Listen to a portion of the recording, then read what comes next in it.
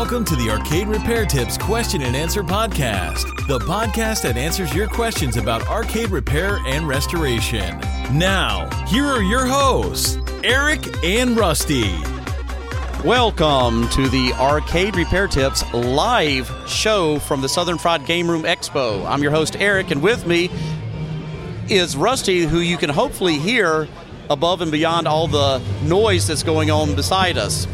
I don't know. Can you hear me, Eric? Do we sound all right? I can hear you fine. Can you hear me fine? I don't know if I'm the one that needs to make that decision. The question is whether or not anybody else can live. So if somebody's listening in, just hit that chat button and say, hey, we can hear you just fine. We are watching the chat so that we can see any messages or questions that you have. Jonathan, we're also watching our Facebook test to see whether or not you can hear us. So before we get... You know, and we were supposed to have started at 6 o'clock. And there's a good reason why we didn't start at 6 o'clock.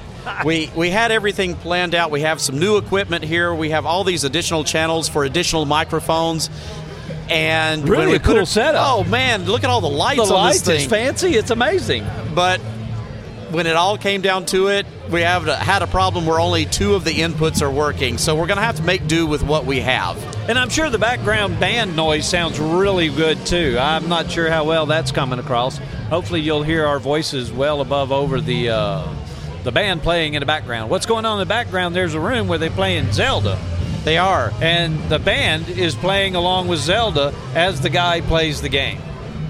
Is he a good player? I mean, can he Well, they finish hadn't stopped or? playing yet. So that might be interesting. And that's one of the things I found interesting, Eric, is on this show where we're at, it's a Southern Fried Gaming Convention. It's such a varied show. There's so much going on here behind us. Oh, somebody left the door open. Well, hopefully this isn't too loud in the background. Behind, of course, we have all the arcade machines. We have all the pinball machines and video games. I think at this show there are about 250 of them. Oh, good, he's closing the door now. But they also have a lot of other things going on here. Did we see wrestling? We saw the end of the wrestling show, and I hate that happened. I wanted to see the whole thing, but no midgets, right? No, not this time around. No, not this time around. But they have the whole board game area behind us, and that is, I think you can go up to the window and borrow, rent, or whatever a board game and come play. And they have all these separated areas where they have whatever board game tournament in this area, and they've got rooms set up. There's a room over here called Ultimate Werewolf. I have no idea what that is. Oh, so you don't. I have no idea what it was. They were all just sitting around in a big circle like it was a big discussion game. So obviously there are just tons of different types of games and card games. There are people creating card games, introducing them here at this show because it seems to have a good following for the board games and the card game folks. Right. So now, Rusty, I've been here 5 years, however many, whatever this is. I think this is the 5th year. I've been here 5 years. But this is your first. Yes. What do you think of it? It's cool. I like it. There's a good variety of video games and arcades, and it's a different kind of crowd. I mean, you get the arcade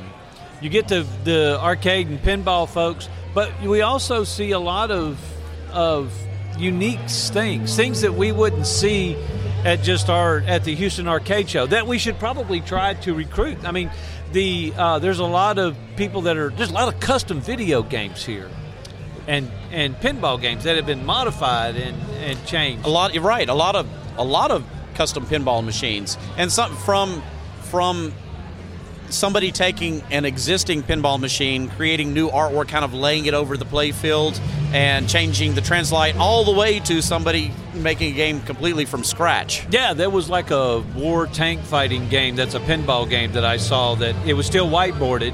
In other words, there was no artwork on it yet, and it was obviously in test, but that was rather interesting. And along those same lines, there were pinball machines like Raven that somebody just said, I don't like the way the art looks in the back box. Let's just create a whole new one.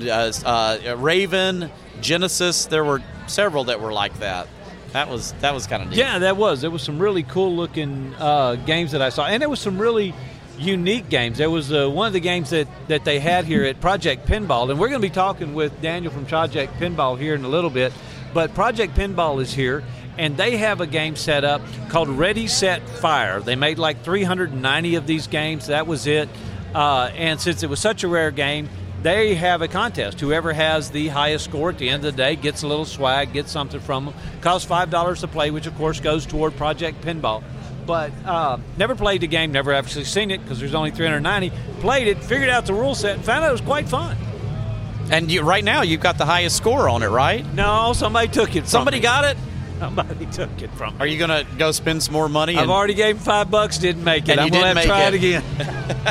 This sounds like a carnival game where how much money do I spend trying to win the prize, right? Well, exactly. Kind of like what Aaron Sanders and Todd Dupree did.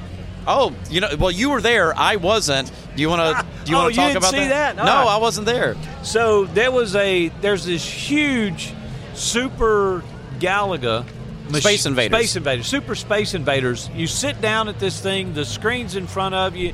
It's large probably, LED panel. Yeah, it's probably like 20 foot tall. It's huge. Something you would see like at Dave & Buster's. Yes, yeah, exactly. And what they did was they said, okay, from this time to this time, you get in line, 2 players. Whichever player, whoever has the highest score, wins a full-size NBA basketball 4-player like an video NBA game. fast break? Yeah. And so Aaron Sanders and Todd Dupree, who are both here with us, they sat down, and Todd shot just the guy that's about to kill you. The way it works is this, as it comes down, if the guy goes across the bottom, he wipes you out, you're done. Todd didn't shoot anything. All he shot was the guys that got close, allowing Aaron to run up the points and get all the points. So they tag teamed this. So they tag teamed. Well, it's 2 players, but every time somebody sat down there with 2 players, both players were trying to get all the points they could. Well, Todd just sat back, kept them alive, and let Aaron rip up on the points, and he did. And he ended up winning the NBA fastback. Did he know that this is how to do well on the game? That's the way they watched the show, figured out what to do. I don't know whether they saw someone else, but they figured out what to do. So Aaron said, let me shoot, and Todd said, I'll save you, and away they went, and they've got the highest score. Now, you've said these names, and we know who these people are, but let's talk about how we got here. That was an adventure, wasn't it? So, of course, Rusty and I are both from Houston, and here we are in Atlanta, but we didn't fly here. No. Eric doesn't like to fly. I don't like to fly. So how did this all come about? Well, you didn't want to fly. We decided to go. We were going to drive, and then Blake or somebody else joined us, and I said, well, let's just take the RV. We're going now from 2 people to 3 people. Maybe some more people want to go. Yeah, let's just take the RV. So I have a 28-foot Class A motorhome. We loaded up, and we got 2 people became 7 people. 6 people out of Houston, 1 person, Todd Dupree, out of Louisiana. We stopped in Crowley, Louisiana, picked up Todd, and we drove 13, 14 hours to get here. It's been a blast. I've had fun. So we have 2 people that rode with us in the RV that have now won a full-size arcade machine. Yeah. And what are we going to do? How are we getting this thing back? Are we going to strap it on top of the RV? Luckily enough, right after they won the machine, a guy walked up and said, hey, how y'all going to get that home? We said, I don't know. They looked at me, and I said, dude, don't look at me because it ain't going to fit inside. Well, next thing you know, the guy said, well, we'd be interested in buying. They worked out a deal, and they sold it. So everybody's happy. Everybody's happy. And Todd, I think Todd and Aaron kind of had that in their back pocket, figured that's what was going to happen anyway. They could get the machine, and now they paid for their trip here. So yeah, it was a pretty good deal for them. That's pretty cool. So what else did you notice around you that was kind of interesting at this show? The big Donkey Kong was kind of interesting. Oh, right. How tall? Okay, so somebody made, I don't know who that somebody is, but somebody made a Donkey Kong that is, how tall would you say that Donkey Kong is? Oh, it has to be 15, 20 feet. 50? No, okay, maybe not. That's a Texas exaggeration, I believe. You step up 3 steps. just to reach the you're on 3 steps up just to reach the control panel. Right. And then the screen's above that. So you're probably 3, 6, 9, at least 10, 12 foot. Right. It's got to be, 10 to 12 feet tall. Yeah, huge Donkey Kong. Everything's proportional. It's all the control panel's large. The monitor bezel is large. Everything. The buttons are even large. Yeah, the buttons are, and it looks really good. But the gameplay itself is, and somebody put a little sticker on there saying it's not MAME. So it's running an original Donkey Kong board set. Yeah. So we're told. And it's signed. That sticker is signed. The "This is not MAME" sticker is signed by Billy Mitchell. It's awesome. We took the picture. I've got to get some of those stickers. I've got to get Billy to sign some of them. That is just awesome. Well, that's what we need to ask Billy. We're hoping to get Billy on here a little bit later today, and that's one of the things we want to ask him, because he seems to be taking this all the events very well in stride, and it'd be interesting to ask him about that sticker and about the signing of it and how all that came about. Right. Anything else really grab your attention here? There's a lot of different things, and I think what we'll do is we'll talk to some of the folks that we found around here, and some folks have a booth, some folks are just walking around, like this gentleman sitting next to me. Hey guys, what's going on? Well, Rusty, sorry, okay, so we ran into a little bit of a technical issue as we were trying to get everything set up. That issue is that that's why Rusty is shuffling around on the other side, is that you see this nice new fancy equipment that has all these inputs? We can only use these two. So, oh no. So we're going to do some, Rusty and I are going to share cheek to cheek here and talk. How about that? I like it. He's worried about us now. So first, let me just I'm going to let you introduce yourself, and then we'll talk a little bit about what you do for a living. Which is pretty exciting. Yeah. My name is Jeremy Smith. I'm the owner of Reboot Retrocade and Bar. It's out of Macon, Georgia. That's Reboot Macon, RebootMacon.com. Please look us up. And if you're in the Macon area, we're kind of a go-between Florida and Atlanta. We're about an hour south of Atlanta on 75. And off of Interstate 16, right where those two major interstates meet, is the town of Macon. Town of about 100,000, 90,000, 100,000.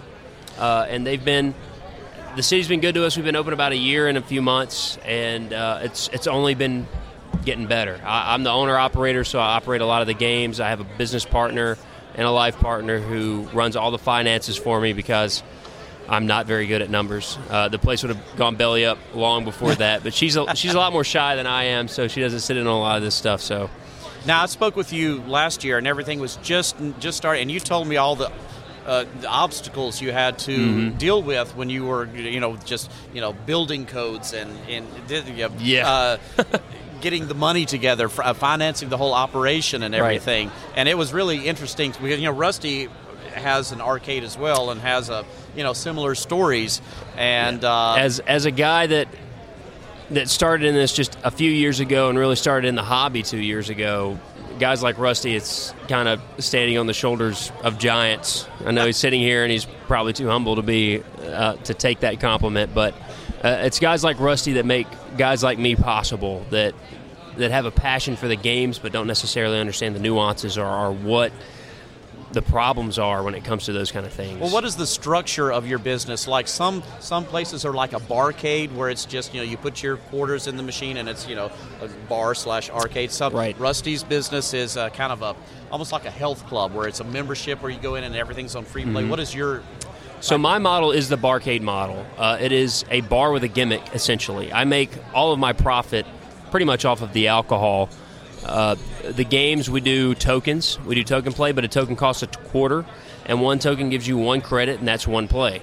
So some of the games, especially some of the older games, that's about what they would cost. And when it comes to operating them, the maintenance cost. And others, I actually lose money.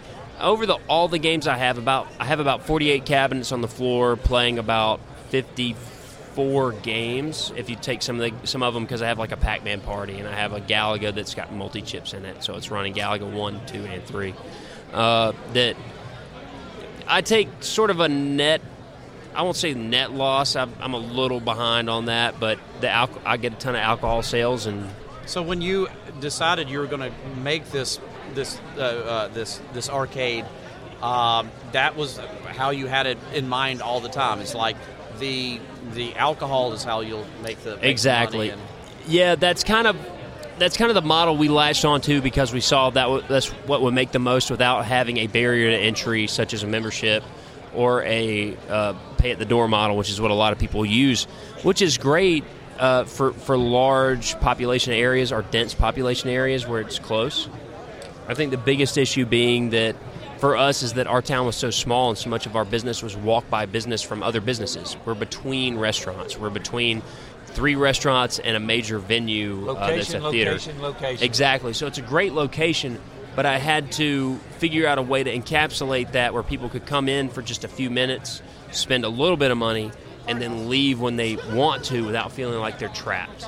What do you think about this news article that surfaced a few weeks ago where I believe in New York someone said, you know what, we came up with the idea barcade, so the term barcade is ours. We're going to go after people that use the term barcade. Yes.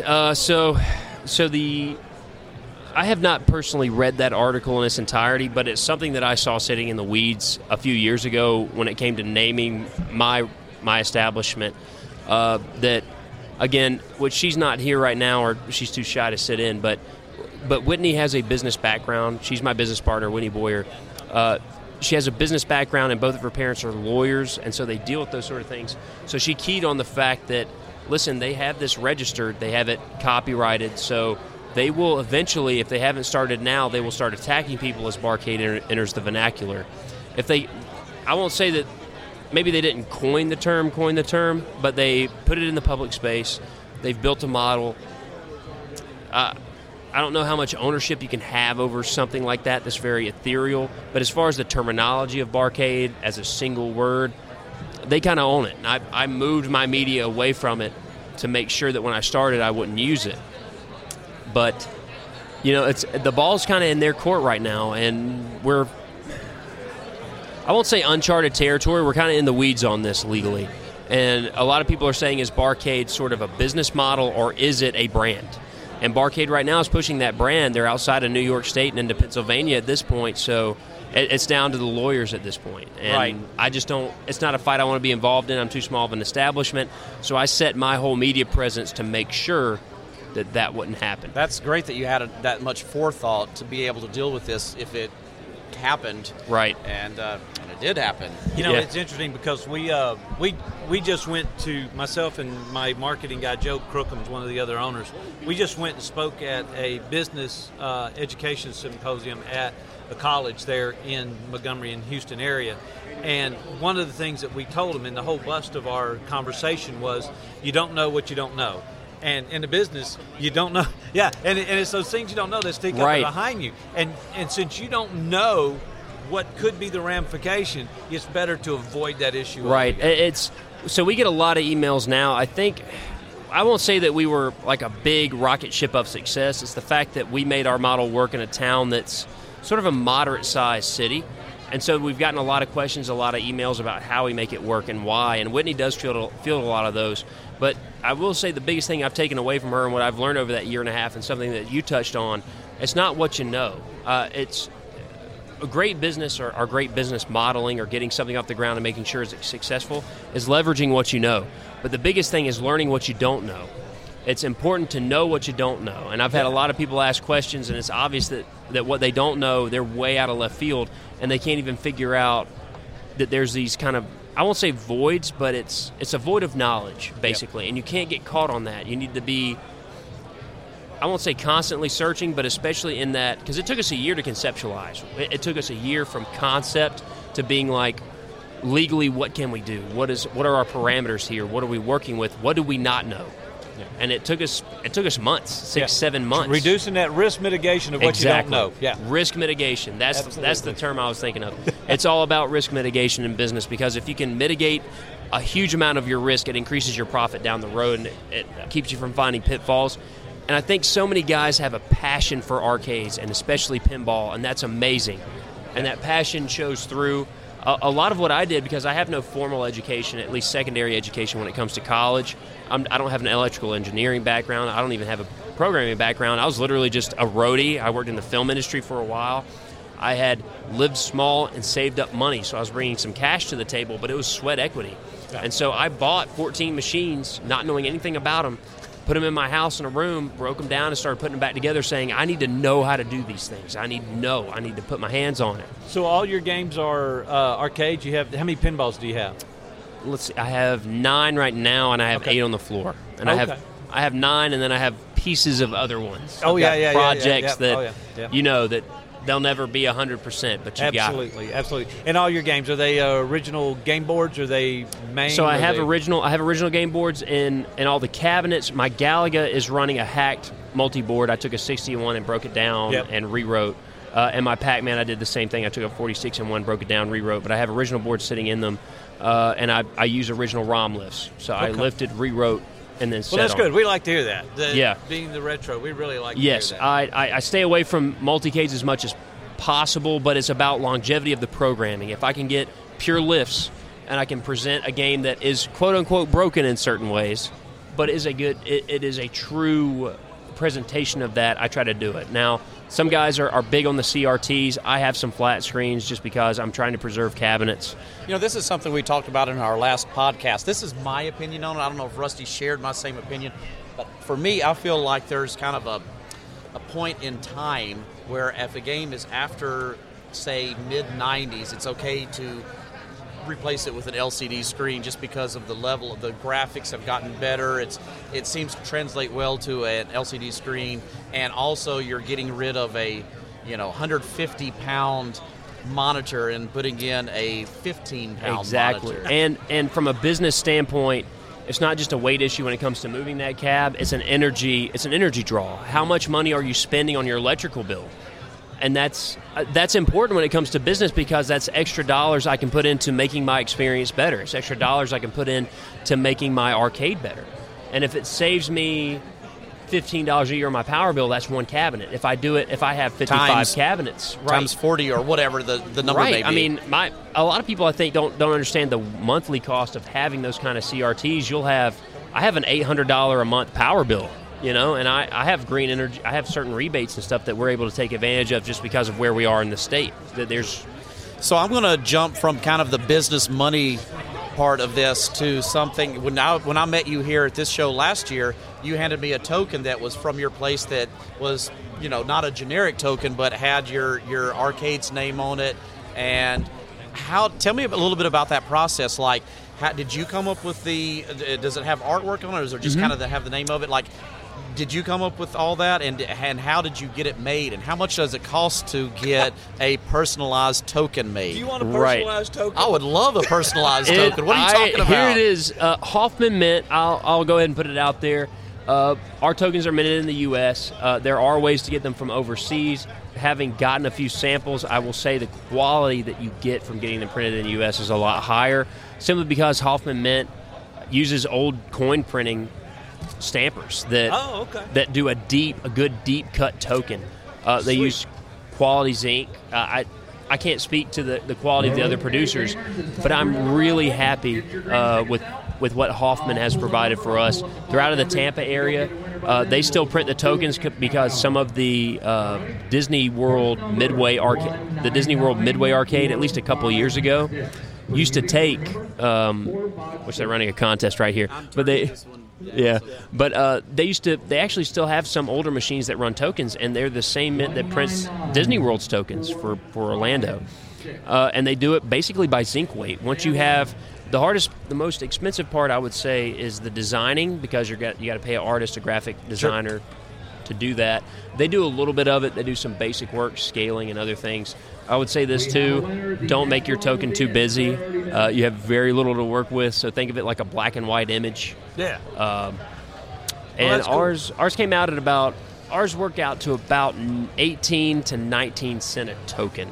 But you're buying them in quantities too, right? Sure, I buy mine 10,000 at a time, so they go up beyond that. And so at 18, 19 cents per token, if it were less, you wouldn't really care if people bought their tokens, took them home, and never used them again. But now they're close to a quarter. Close to a quarter. You're gonna, eventually over time, you're gonna lose some in the sense that people take them home and don't bring them back. Sure. And you have to replenish those. So Well, I will say this. I projected to probably have to buy tokens one more time. Like when I did the initial order, I was like, okay, I got to pay it. It's about $150 to get your what's called a die cut. And you can get a die cut that's a one-time die cut, and it's a little bit cheaper. I would say, though, if you're going to run them in an arcade, get what they call the 100,000 stamp. So they make the die, and it's guaranteed for 100,000. We actually had to have our die recut. I probably purchased about 60,000 tokens at this point. Wow. A lot walk out the door. Wow. But we can do some quick math and realize those tokens cost you a lot. They cost me a whole lot of money. Now, you're in Georgia, right? Yes. So is the state of Georgia like state of Texas, where if you're dropping coins, you have tax stamps to put on the machines, and you pay that once per whatever? I pay it once a year. I pay an operator's license, so I operate with a master operator's license. I have below 55, so I pay $2,000. And last year I was paying a $500,000 flat for the location plus $25 for each machine. So I pay, as the operator, I pay $25, and since I own the location, I also pay $25 to have the machine on the floor. And they do come in and check me. They've checked me twice. Wow. I actually know my representative, the guy that comes in and checks me. He lives right up the street, and he's a super cool guy. Oh, that's cool. I have my own feelings about the state doing that. Yeah. I get that everybody's got to collect everybody needs their pound of flesh. I have a lot of problems with it. I feel like they're pushing a lot of people out of the industry because the state of Georgia also allows gamblers, sort of video poker type things that kind of throw a monkey wrench in what I do because I'm all Class A, and they won't, so they won't separate it. They won't separate. They treat me just like a machine is a gaming machine. Wow. Right. Every machine's a gaming machine, so I'm under the same amount of scrutiny as the guy operating a gambling machine and probably paying cash out the back door. So they look on me with the state looks on me with a bit of unearned suspicion when I'm just trying to make a lot of people happy. Yeah, that's I'm just trying to keep a few games and make some people happy. And you'd think I was a criminal in the eyes of the Georgia Lottery Corporation. The Department of Revenue, interesting fact, I don't know how they do it in Texas. The state of Georgia basically sold their Department of Revenue to the Georgia Lottery Corporation, which is a privately held company. Wow. So you have a privately held company with its own board of directors, hiring people, operating as a for-profit business, deciding how the state regulates certain tax collections. So that's its own fun thing. I'm a libertarian at heart, so I have my own problems with that. But well, I don't want to go on a tangent. That's fine. That's fine. It's good to hear because we made the conscious decision that we wanted to go to just be free play.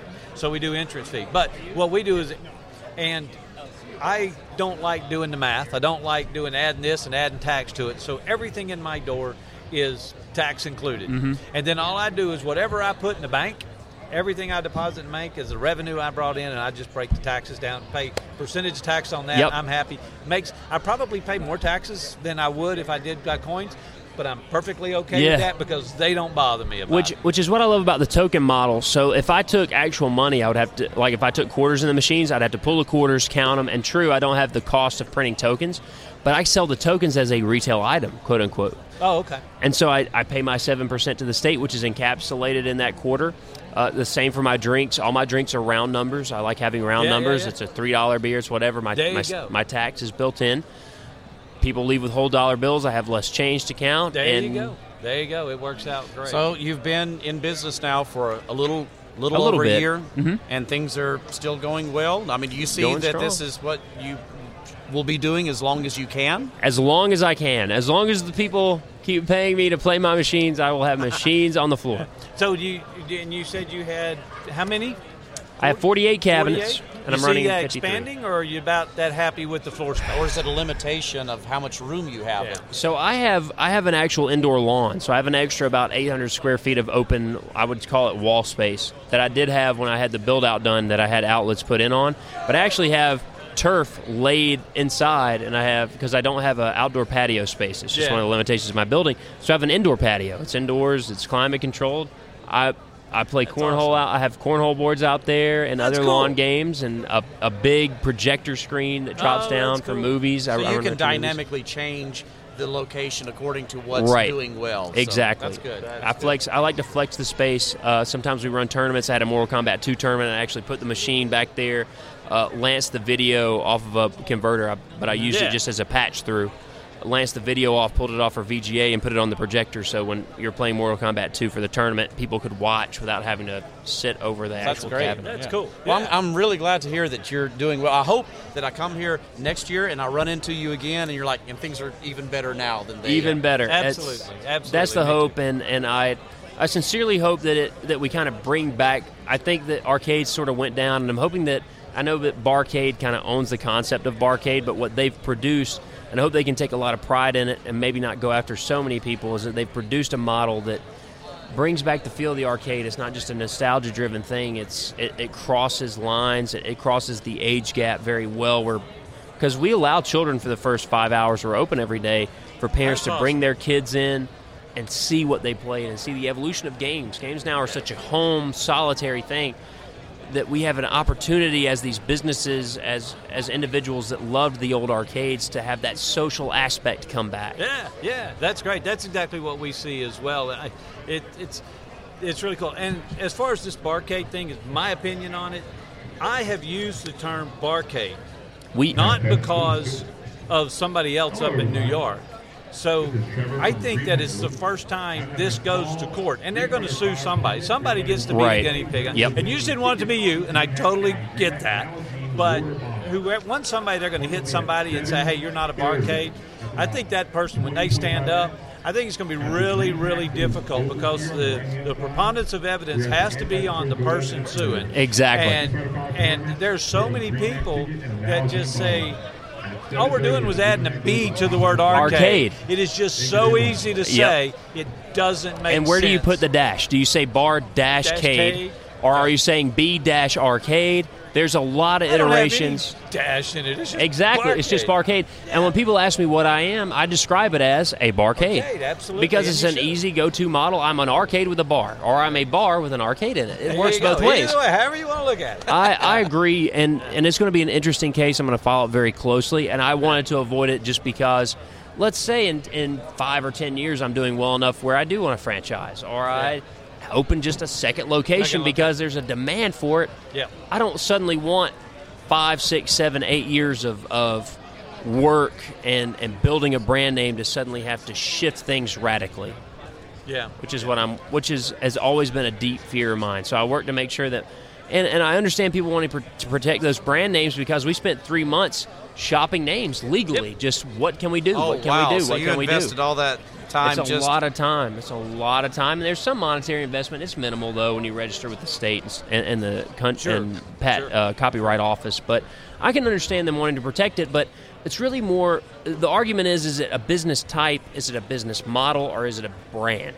Yeah. And I know that they own the brand, but if you make the argument from a business type standpoint of it's just in the vernacular descriptive term, it's going to be really tough. It's going to be really tough, and I'm with you. Yeah. That lawsuit's coming. And I'm really interested to see how the courts rule. Yeah, where it does. Well, Robert, really appreciate you stopping yes, by. Glad absolutely. you did it. And we wish you continued success. Yeah, Absolutely. I'm going to go sit in on Billy's panel. There's controversy all over our industry. Yeah, there is. I'm excited to see what he has to say. Fun. It's kind of fun. exciting, isn't it?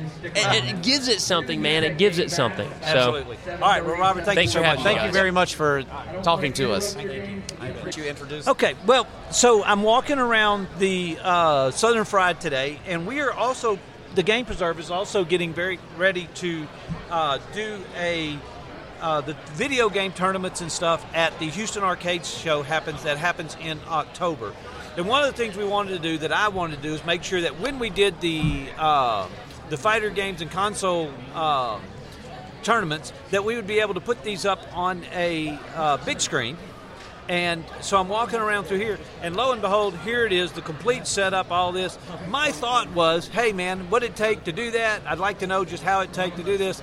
And I found the person running the show and said, what's going on? And this is what you do?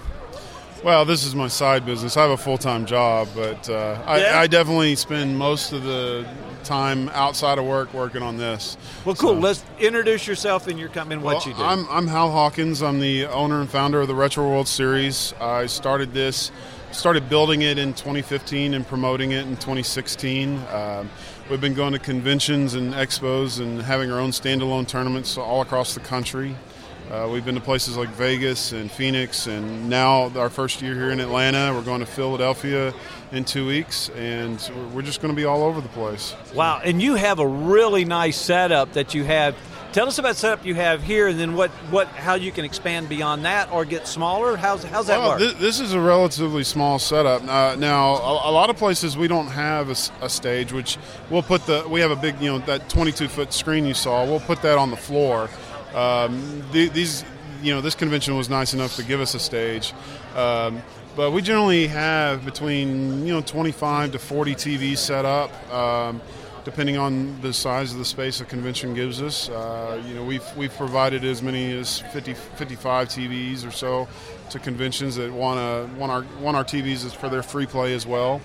And so it depends. It depends on the convention, and we're pretty flexible in that way. But we do try and encourage the conventions to give us enough space to at least let us put up our big screen, because I think that's a real eye catcher, and it makes it feel like a real competitive venue when you have something like that, to make it a spectator event. We want to make retro gaming competitive again and make it a spectator event that you enjoy sitting down and watching. So when we're talking about the retro gaming, the competitive of the retro gaming, right, what games specifically do you normally see running? We normally at a lot of conventions will, our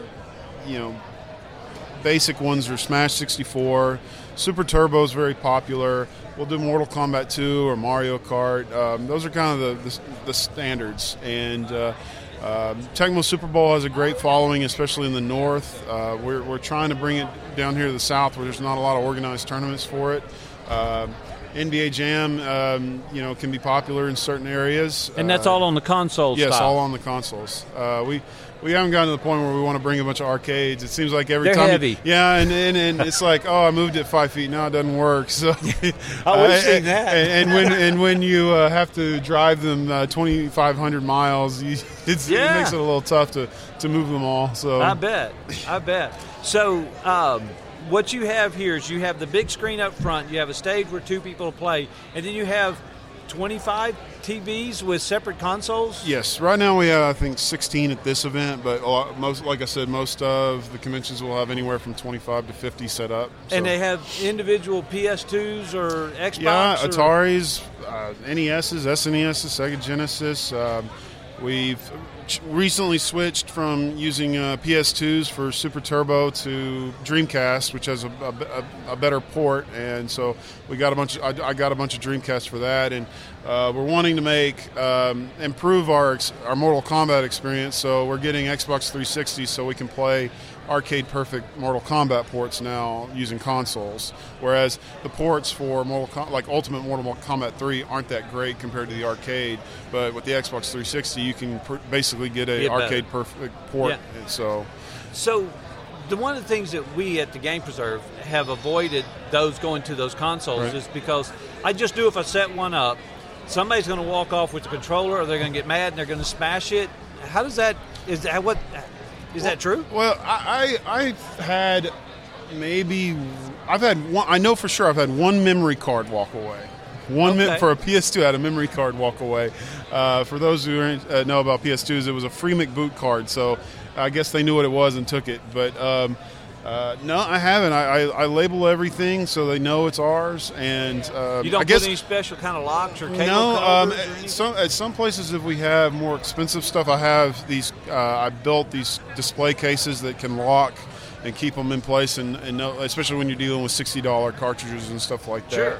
I had a convention Let's Play in Dallas. Last year they had the Nintendo PlayStation on display, and they used the display case I used to keep it secure. So, so people could play it but couldn't mess with it. So, especially because it's the only one in the world. So, no, that's cool. So, not only do you set up and do the whole projection and all of that at the things, but you also organize those tournaments as well? Yes, we TO them. We stream them if we're lucky enough to have some good staff on our hands, which I've got some pretty good staff members. But if we have enough, we do commentary as well. We want to, like I said, we want to make it a competitive and experience. We want to make it a good spectating experience. And so, how many shows do you do around the Houston area?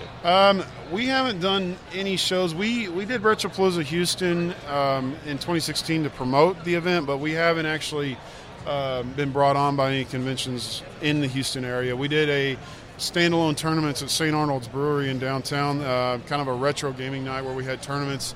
We organized with the Houston Retro Gamers to bring in, like a swap meet. People sold their stuff, and that was a good event.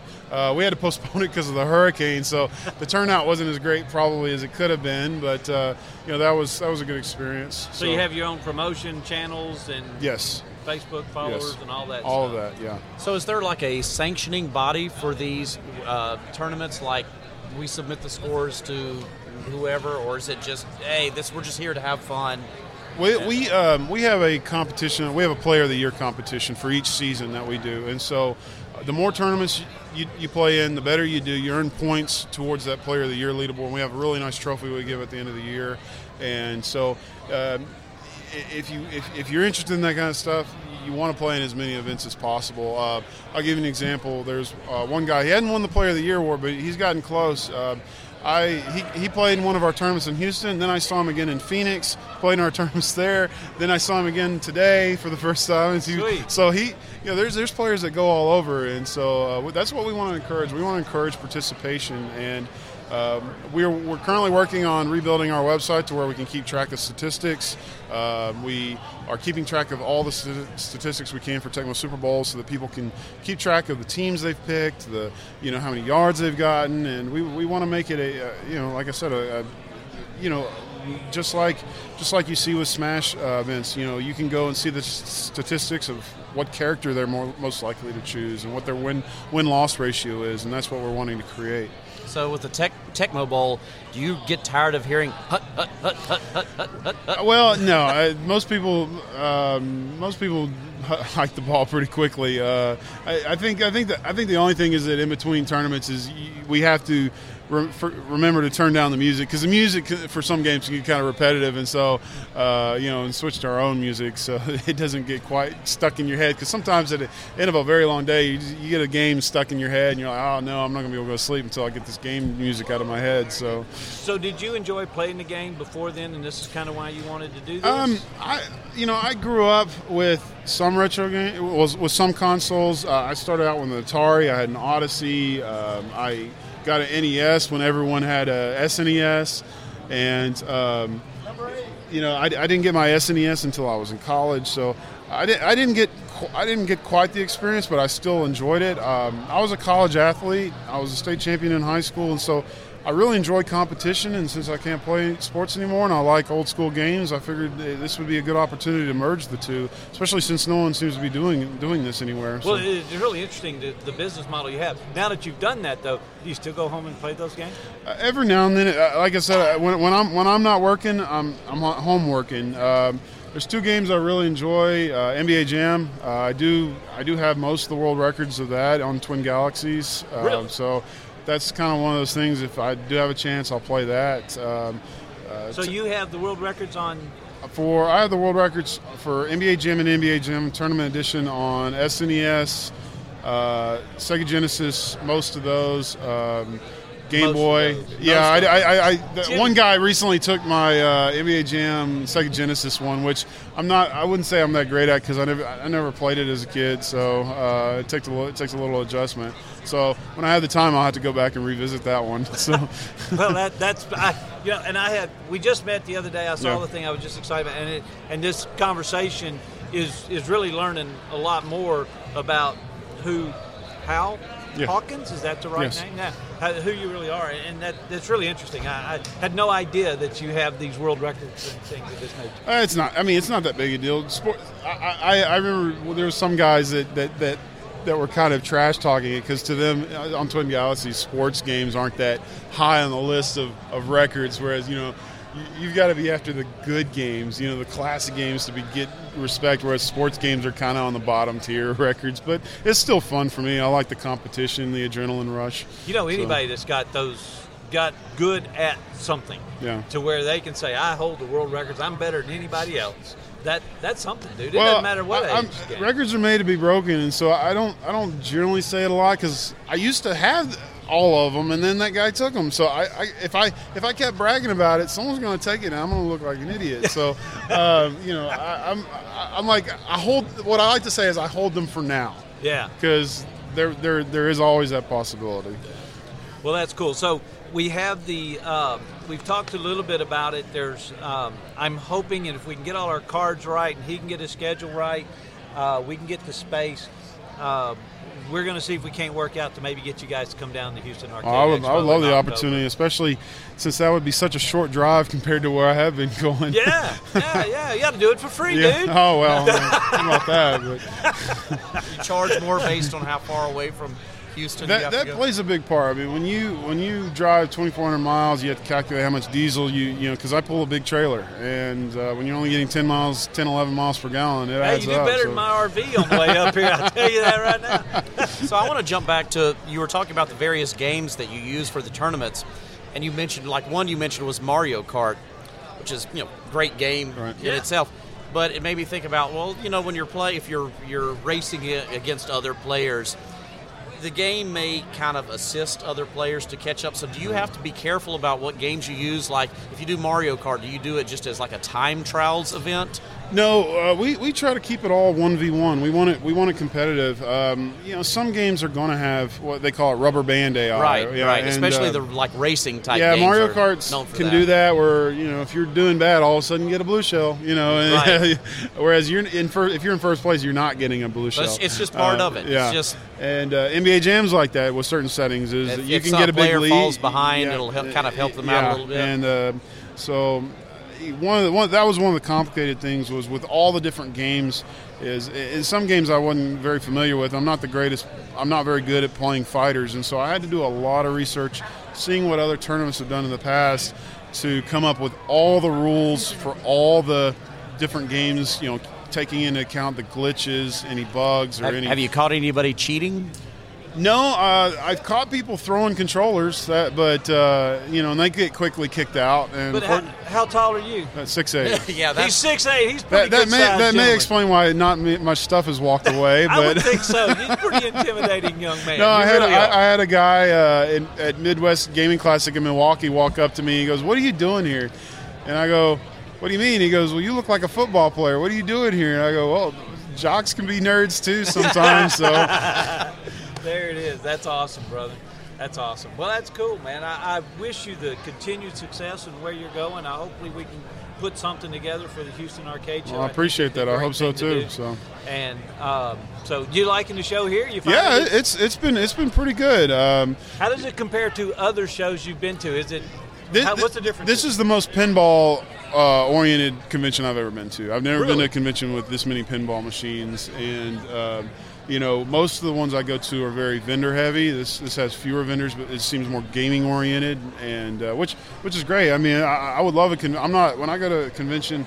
If I was to be just a visitor, I want to play. Yes. I'm not necessarily in it to buy. So I like that they're focused on playing. So. Well, one of the things we've noticed about the show, and some of the other folks that are with us are saying that there's a lot more vendors here than we have at the Houston Arcade Show, and right. we need to bring the more vendors into the arcade show because we have a lot of games right. at the Houston Arcade Show. We're talking a couple of hundred.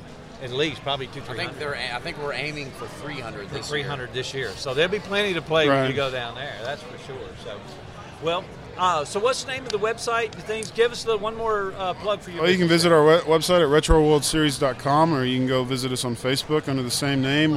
You can watch our tournaments on Twitch.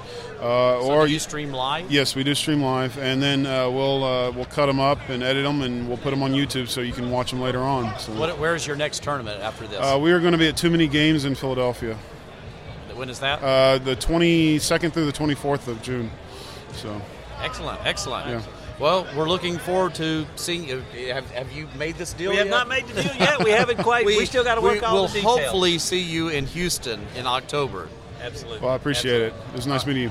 Yeah, it was nice meeting you. Thanks a lot. Al, thank you for stopping by. Thank you. Okay, and it's the Nintendo. What would you call that guy? The guy that's playing the guy playing the Zelda music is gone now, so it's going to be a little bit easier to concentrate on what we're doing here.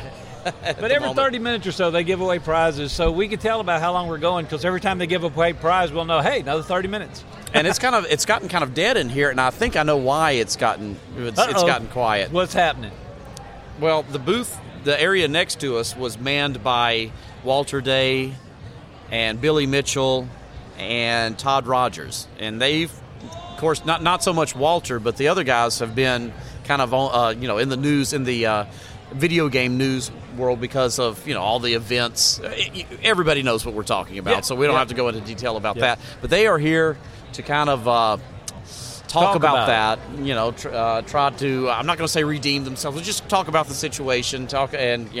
What's happened, what they're and I want to hear how that went. Yeah, I do too. I really interesting. We talked earlier about talking to Billy Mitchell and having him on with us, and hopefully I think we'll be able to do that after he gets through with his talk. He'll come back and sit down with us.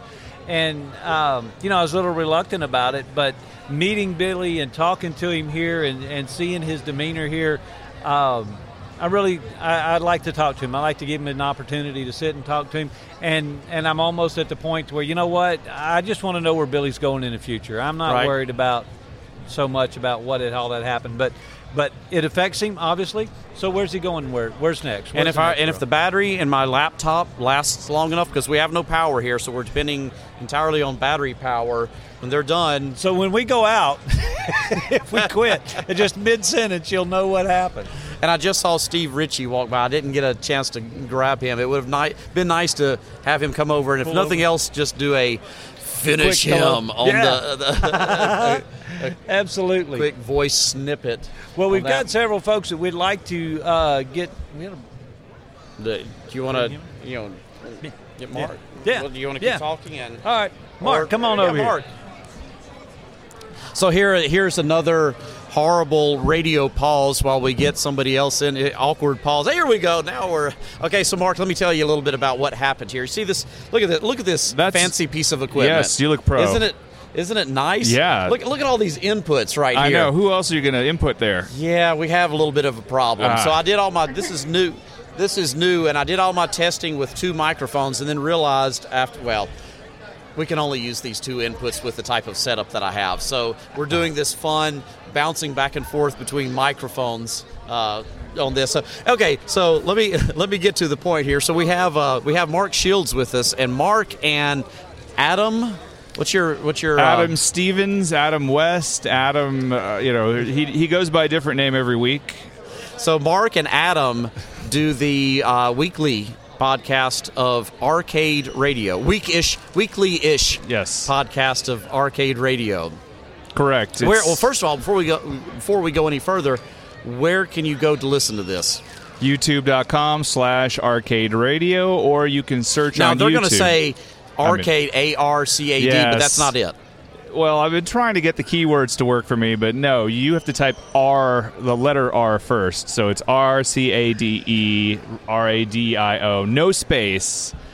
It's like a secret. So it's pirate radio? Arcade Radio. Arcade? Not yet. Soon. Oh, Rusty, you're so punny. Maybe in an October episode we might look into that. Yeah. All right. So a weekly podcast about, and I've listened to a couple of them, or actually watched them on YouTube, because you guys are now doing a video stream, right? We've gone live now. We dual stream on Twitch and YouTube, so you can actually go to twitch.com/RCADE radio if you want as well. And I don't really know why we started doing that. It's more like, hey, let's just mix it up a little bit. So that's a lot of fun.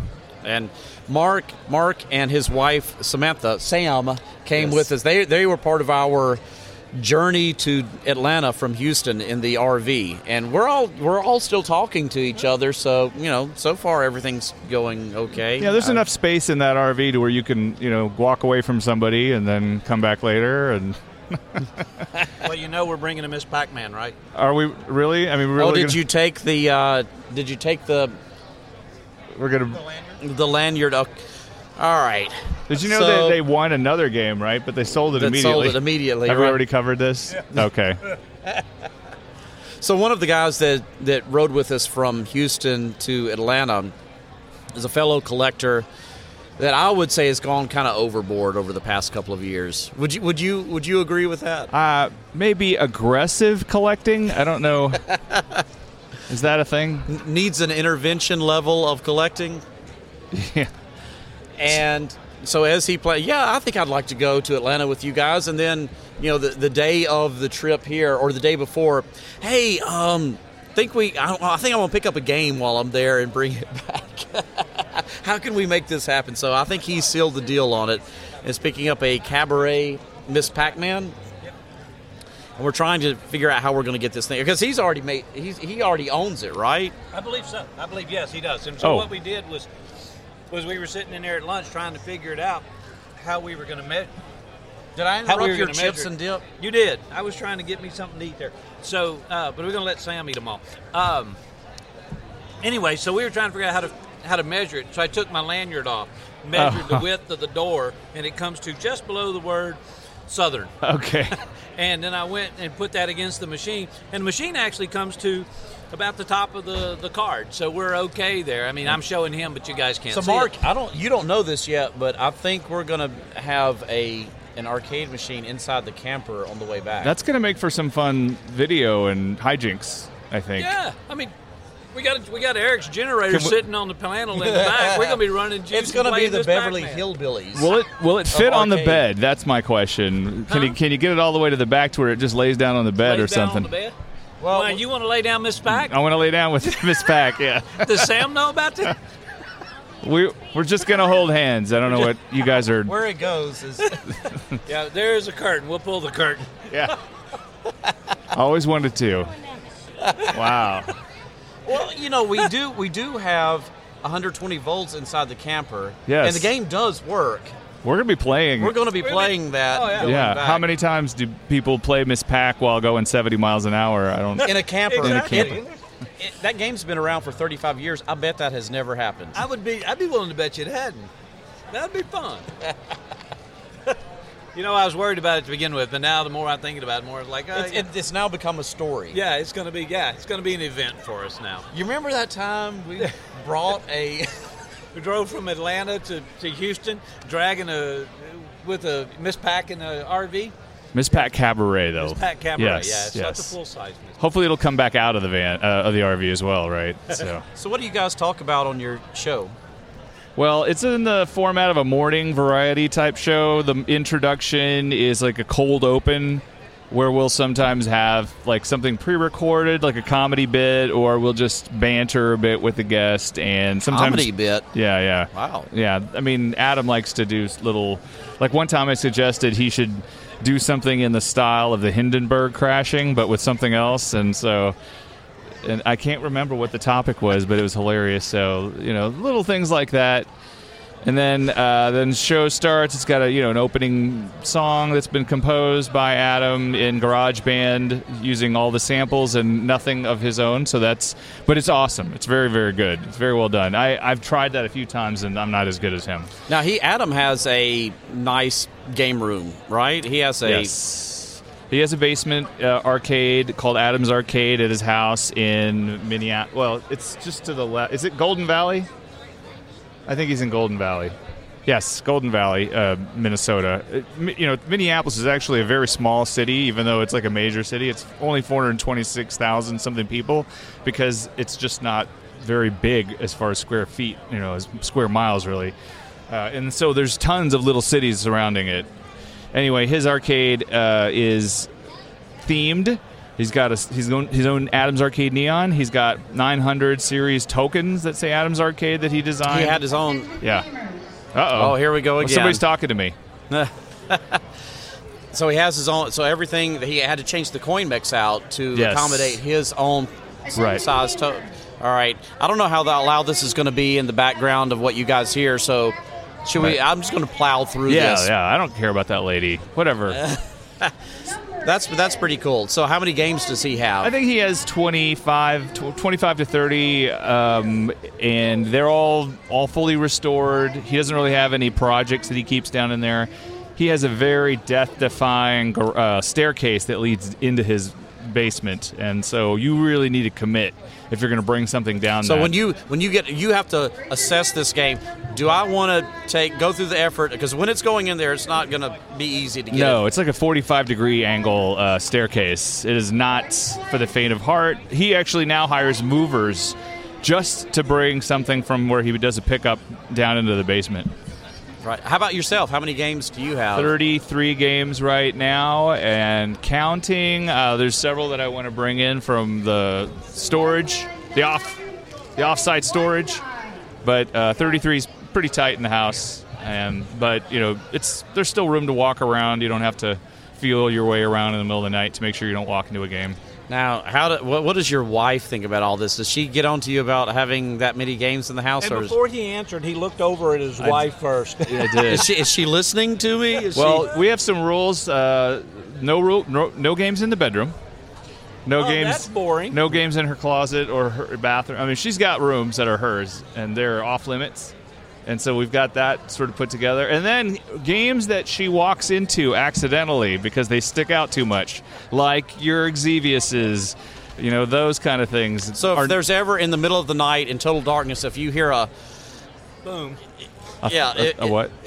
If you hear your name yelled loudly, that means that game needs to move. It has to move. Yeah. Low-profile games are all okay. So I have a bunch of Flat Williams games that are around a corner that we frequent. Just get Duramold Williams because it's nice and rounded. I would love that. I know a guy with a blaster Duramold that was empty. I was trying to talk him into it, but I checked back up on him. I think he's actually out here in Atlanta. I have to go look that up. All right. It will not fit in the arcade. Yeah, I don't know. It's circular. You could tie it to the top maybe, or drag it along behind. I mean, it's plastic, right? What'll happen? Well, excellent. How long have you guys been doing your show? It's been we're in the second season, the 20th episode, so we're going to, I guess, come up to the third season somewhere in October, I believe. I think we had our season premiere at Grinkers. We recorded it there and then broadcast it the next Thursday. Oh, you did this craziness of trying to do one live, just fly by the seat of your pants and see how it goes. we didn't stream it live, but we recorded it, but we did a little bit different from you where we amplified it and let everybody hear us. Oh, really? Oh, yeah. I don't want to hear my own voice. It was okay. I mean, I got used to it after the first 5 minutes, but we got a little bit of a crowd that came in, and then we had some terrible games, and that actually is the birthplace for our Back to the Cades What's in the Juke segment. Oh, I didn't complete all of the segments that are in the show. The first segment is where you talk about what games you have. Then we have a news segment that I'm... Yeah, bring them in. Anyway, there's a... Oh, my gosh. And the other one is Final War Starter Kit. Okay, got it. Okay. Please pack those up and bring them up here. We'd appreciate it. Okay. Where was I? Yes, news... What are you doing? There's a news segment. There's a segment called Back to the Cade, which is where I picked the same day that we're on, but 30 some odd years back, and then tell you about certain things that were going on. We have a music contest where you guess music from that day, and there's no prize, which is awesome for me. And then finally, the interview of our guest at the end, or at the beginning if our guest has to leave. And a few days ago, you interviewed Preston that puts on the show here. Yeah. I did He's always running around like I have a lot of things to do, which I'm sure he does. Yes. So he's multitasking. I think he's done an excellent job putting all this together. What do you think of this show? I think it has a lot of complexity. I like that there's so much room that they've put enough things where they're able to branch out into that other room. It feels different. Compared to the other one, a little bit more commercial over here, more like homegrown over in that other room where, the ice cold beer is and the consoles. So tell me about a game that, look, there's a big, what is that from Star Wars, BB-8? The BB-8. Yeah. BB-8 rolling around on the ground? Yeah, but he's large. I've never seen that's a pretty good one. Any kind of game that stood out for you here? Let's see. Of course, we got the huge Donkey Kong. That's kind of neat. Right. It did stand out. I would have put a 47-inch monitor into it, like for a CRT, like a old school. Like big. Yes. Like gutted 40. Did they make any 40, 50-inch? The old school. Maybe 32-inch monitor would be. What's the largest CRT? Well, I have a showcase cabinet. It's got a 38-inch in it. 38. Yeah. Okay, so maybe I think that's probably about the biggest they ever went with. I'm not familiar with the old CRT form factors. But yes, a big, huge glass one would be great. But you can't pick it up. No, it would need to be removable so that you could, I'm sure they weigh like 300 or 400 pounds because of all the glass. It's heavy. Yes. What game that I see here that I really love or something? Or what have you seen here that you've never seen before? Nothing surprises me anymore. I'm. All life has been sucked out of you? What does No, that mean? I mean, I've been, I've been in the hobby for about 5 years, solid, and you pick up on a lot of stuff. Kind of cool if they brought Sky Skipper back again for a second time because I didn't get to see it, and I think that was Whitney from Broken Token podcast that brought that last year, and he wasn't able to attend. As a matter of fact, his broadcasting partner Brent is here, and he is supposed to be joining us when he gets back from dinner, but he hasn't shown back up yet. Right. But anyway, that belongs to Whitney. So there's one in the U.S. and one in England. What's that guy's name that made the other one? The arcade blogger guy. Is that his name? I mean, that's his blog. I only know the call letters of the people and their.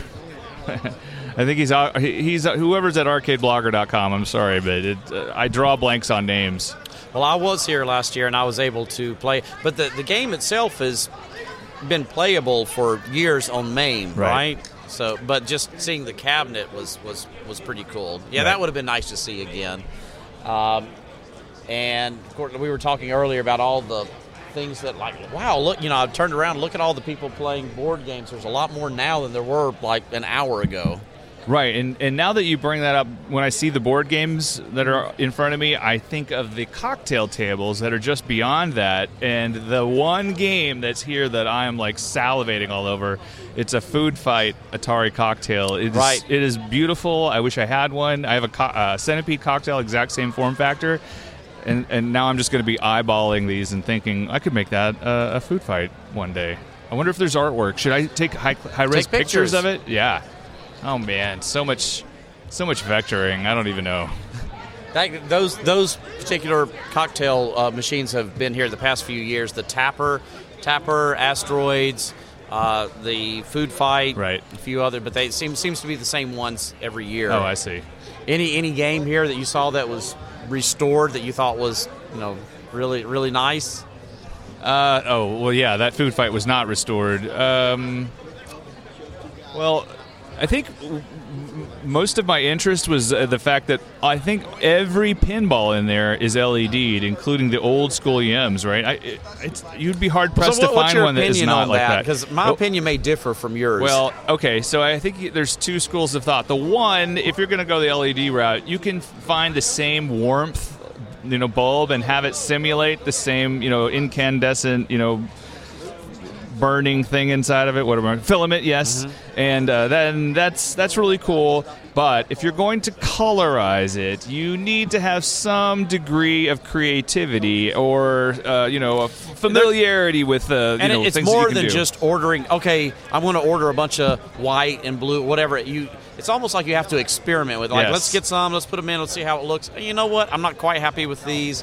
Let's get some that are from a different company, like you said, different color temperature and such. And you really have to work hard to do it right, in my opinion. I mean, frosted and unfrosted, some of that stuff makes a whole lot of difference. And if you didn't have the arsenal of LEDs to sort of experiment, I think that it's going to end up looking not as great as it could. Yeah. And so some of them are so well done, though, I want to take a picture of it so that I can do it if I ever have to.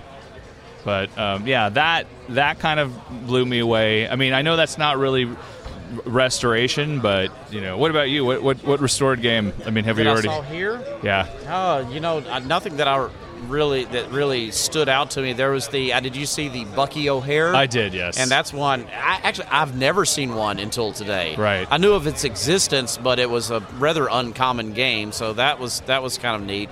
Well, I learned a little bit that it was a conversion game, and the artwork was done by Rich at this old game, and they added some embellishments to the artwork to make it a little bit more interesting. And so that is a sort of a plus. This is the release of that game. That's the nice thing about it being rare is if you enhance what's there, who's going to know, right? Exactly. All right, Mark, I'm about to give you the boot so you Okay. can be free to roam around and All have right. some fun while we bring somebody else in. All right. Mark, thank you for stopping by. Thank you for having me, guys. And we'll be seeing you on the trip back. All right. I think we'll probably see you tomorrow. Yeah, won't we? probably at 8 a.m. or something, or whatever it is. Sometimes. You're not out there, dude. We're leaving your ass. All right. Well, the next person we're bringing on, I am super excited to have here. This is something I have been wanting to try to get done, and I've talked to these guys before. A lot of people know who they are.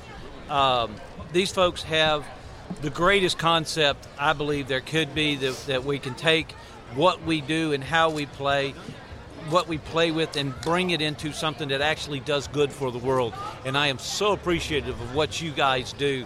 And who we're talking about here is Project Pinball. So why don't you introduce yourself and tell us what we do here? Well, I'm Daniel Spoler. I'm the senior director, founder of Project Pinball. So Wow. I took my passion that I had for pinball, just like you guys out there, and we found a way to use it as a charity, solution for all these kids that are in these children's hospitals and Ronald McDonald homes. We actually place pinball machines there for them to play during maybe some rough times, going through surgeries or treatments. And it's there for the patients, their siblings, brothers, sisters, and their whole family. Wow. So you have found, so you actually take machines and put them in places where people who are not having a good day and give them something to be happy about. Oh yeah, we see a lot of the kids. They're going through really rough times. A lot of the kids, they don't want to be there. They just want to be climbing trees, riding bikes, and just having fun. Sometimes, they might be receiving treatment. Pulling their carts around with the IV bags that we're all familiar with, and they have no reason to smile. All of a sudden, they go up to a pinball machine and they plunge the ball, and they're pretty much, just a kid again. And That's then all of a awesome. sudden, we see smiles appear, and we know what we're doing is working. That's awesome. So you get emotional on these times? Oh, without a doubt. Every single dedication that we've done, I've been a part of, and that's my mantra. I want to be there for every single dedication. That's I'm awesome. a full-time volunteer. I do this because I have the passion to do so, and that's my reward, seeing these dedications, seeing the kids take to these machines, and I can relate to it. I have a passion for pinball just like all you guys out there. So when I see these kids come up and enjoy something that I enjoy, to that degree, and they're not feeling so well, but they have the same joy, I can relate to that. That's awesome. How many pinball machines have you put in place now? 32. 32, wow. And do you usually, are most of these pinball machines new pinball machines? It depends. We have a couple older ones. We have a gentleman that wanted to help us out in New Jersey, and he had a older police force, and it just had to be in good working condition. So we bought the machine for $1 off of him, and it's in a hospital up there. And he, like a year later, he said he wanted to do another one. So we have a Bad Cat. So there's some older machines. Sometimes we, are kind of hesitant about using older machines because of UL restrictions with the hospitals. They have to go through an engineering protocol, make sure every piece of equipment could be used in the hospital setting. So sometimes that's a something we can't get around. So we know what we get with a newer machine. We might buy like Jersey Jack's Wizard of Oz or the newest Stern that's out there. We're having fun with Star Wars in Guardians of the Galaxy. So they're under warranty. If something goes wrong, we know how to fix it or get a hold of Stern, and they're pretty good about sending someone out to the location. The worst thing for us is to have a broken machine in that setting.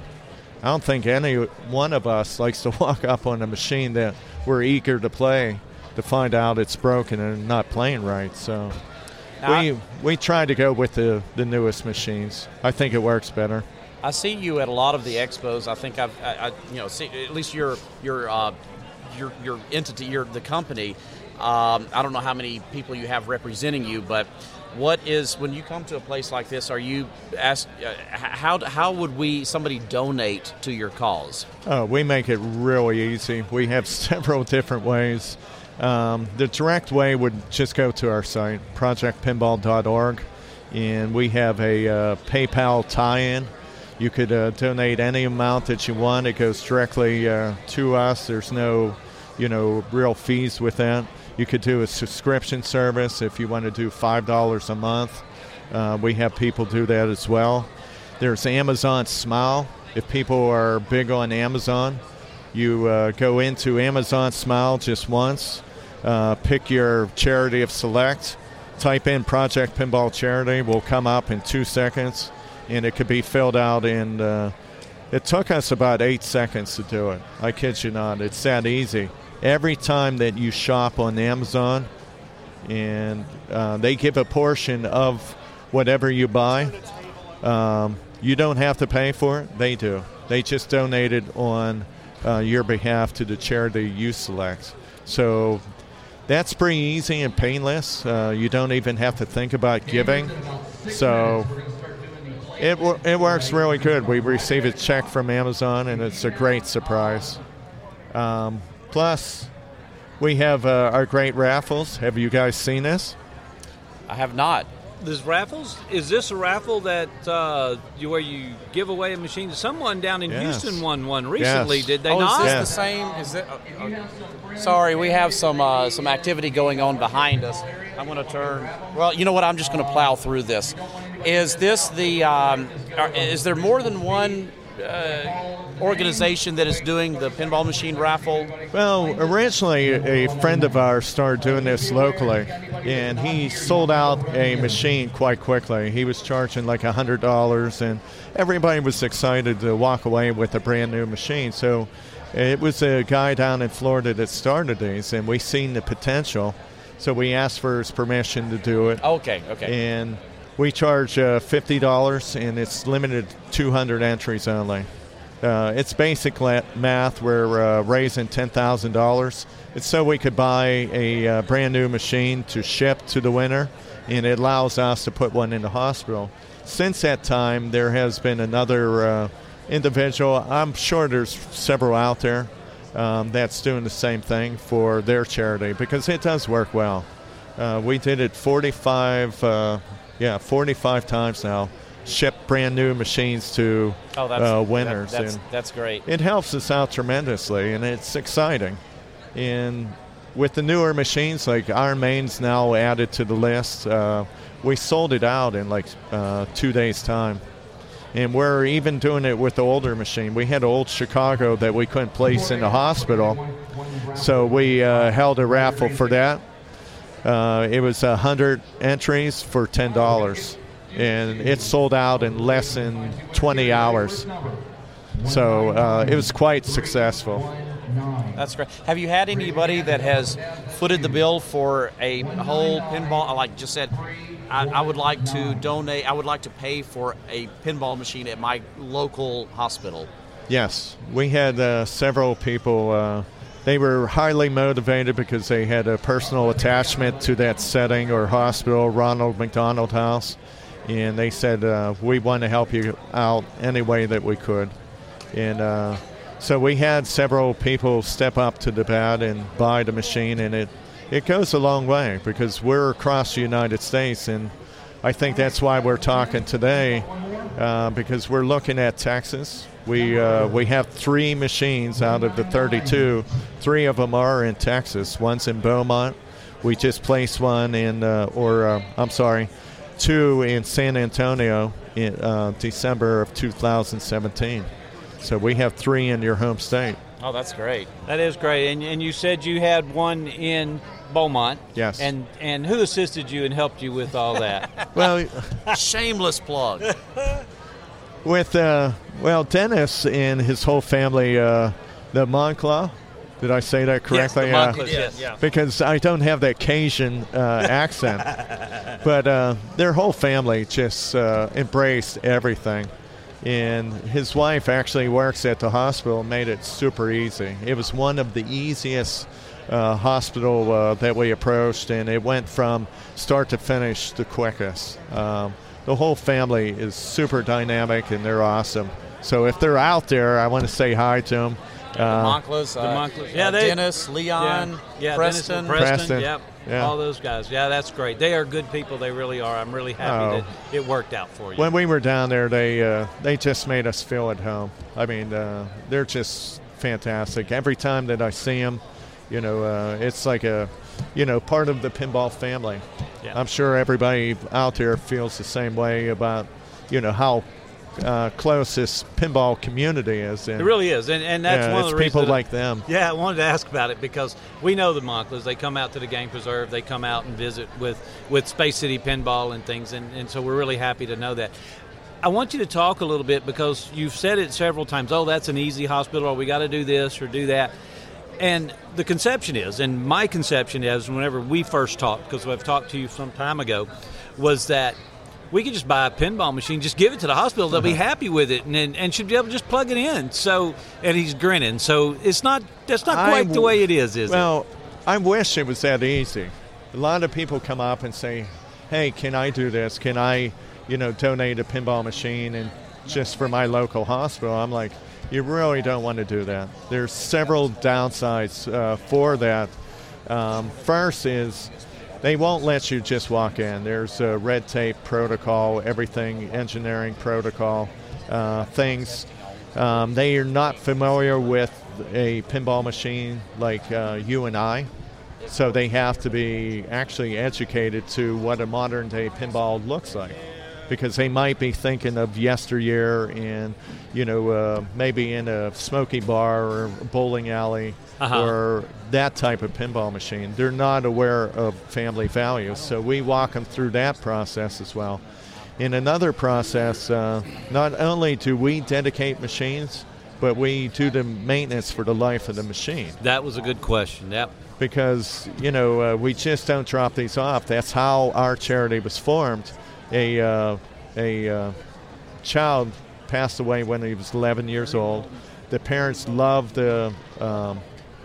the health care that he received at the local hospital, and they figured that Jimmy loved Spider-Man, so he would buy the Spider-Man pinball machine to donate after he passed away. So the machine was in bad repair after 2 years of receiving no maintenance whatsoever in a hospital. So we showed up there. It had 21,332 plays on it in 2 years' time. Wow. Like At 2 the and a half. hospital setting. In a hospital setting, but none of the maintenance was ever done. Oh, wow. So, the thing just tore itself apart. Sure. I mean, things were breaking, they were still playing it. Rubbers were missing on the flippers, they were still playing. But still the just best. chugging through. Yeah, it was still playing. Because they wanted to play it. They wanted something, and that, I guess that's really a good way to look at it. Go, look how badly it wants. If they're willing to play this broke down, beat up, just let me do something. So we ask people if they want to do something for their community, help us, help you. Yeah. Because we're out of Florida, but we're a local community because people like yourself make us local. Yeah. So if you want to donate a machine to us, we know how to treat it. We know from experience how to talk to the hospitals. And what we do is we donate the use of the machine, not actually the machine. Because we know with 21,000 plays on it, and, say we see those numbers again, which we do.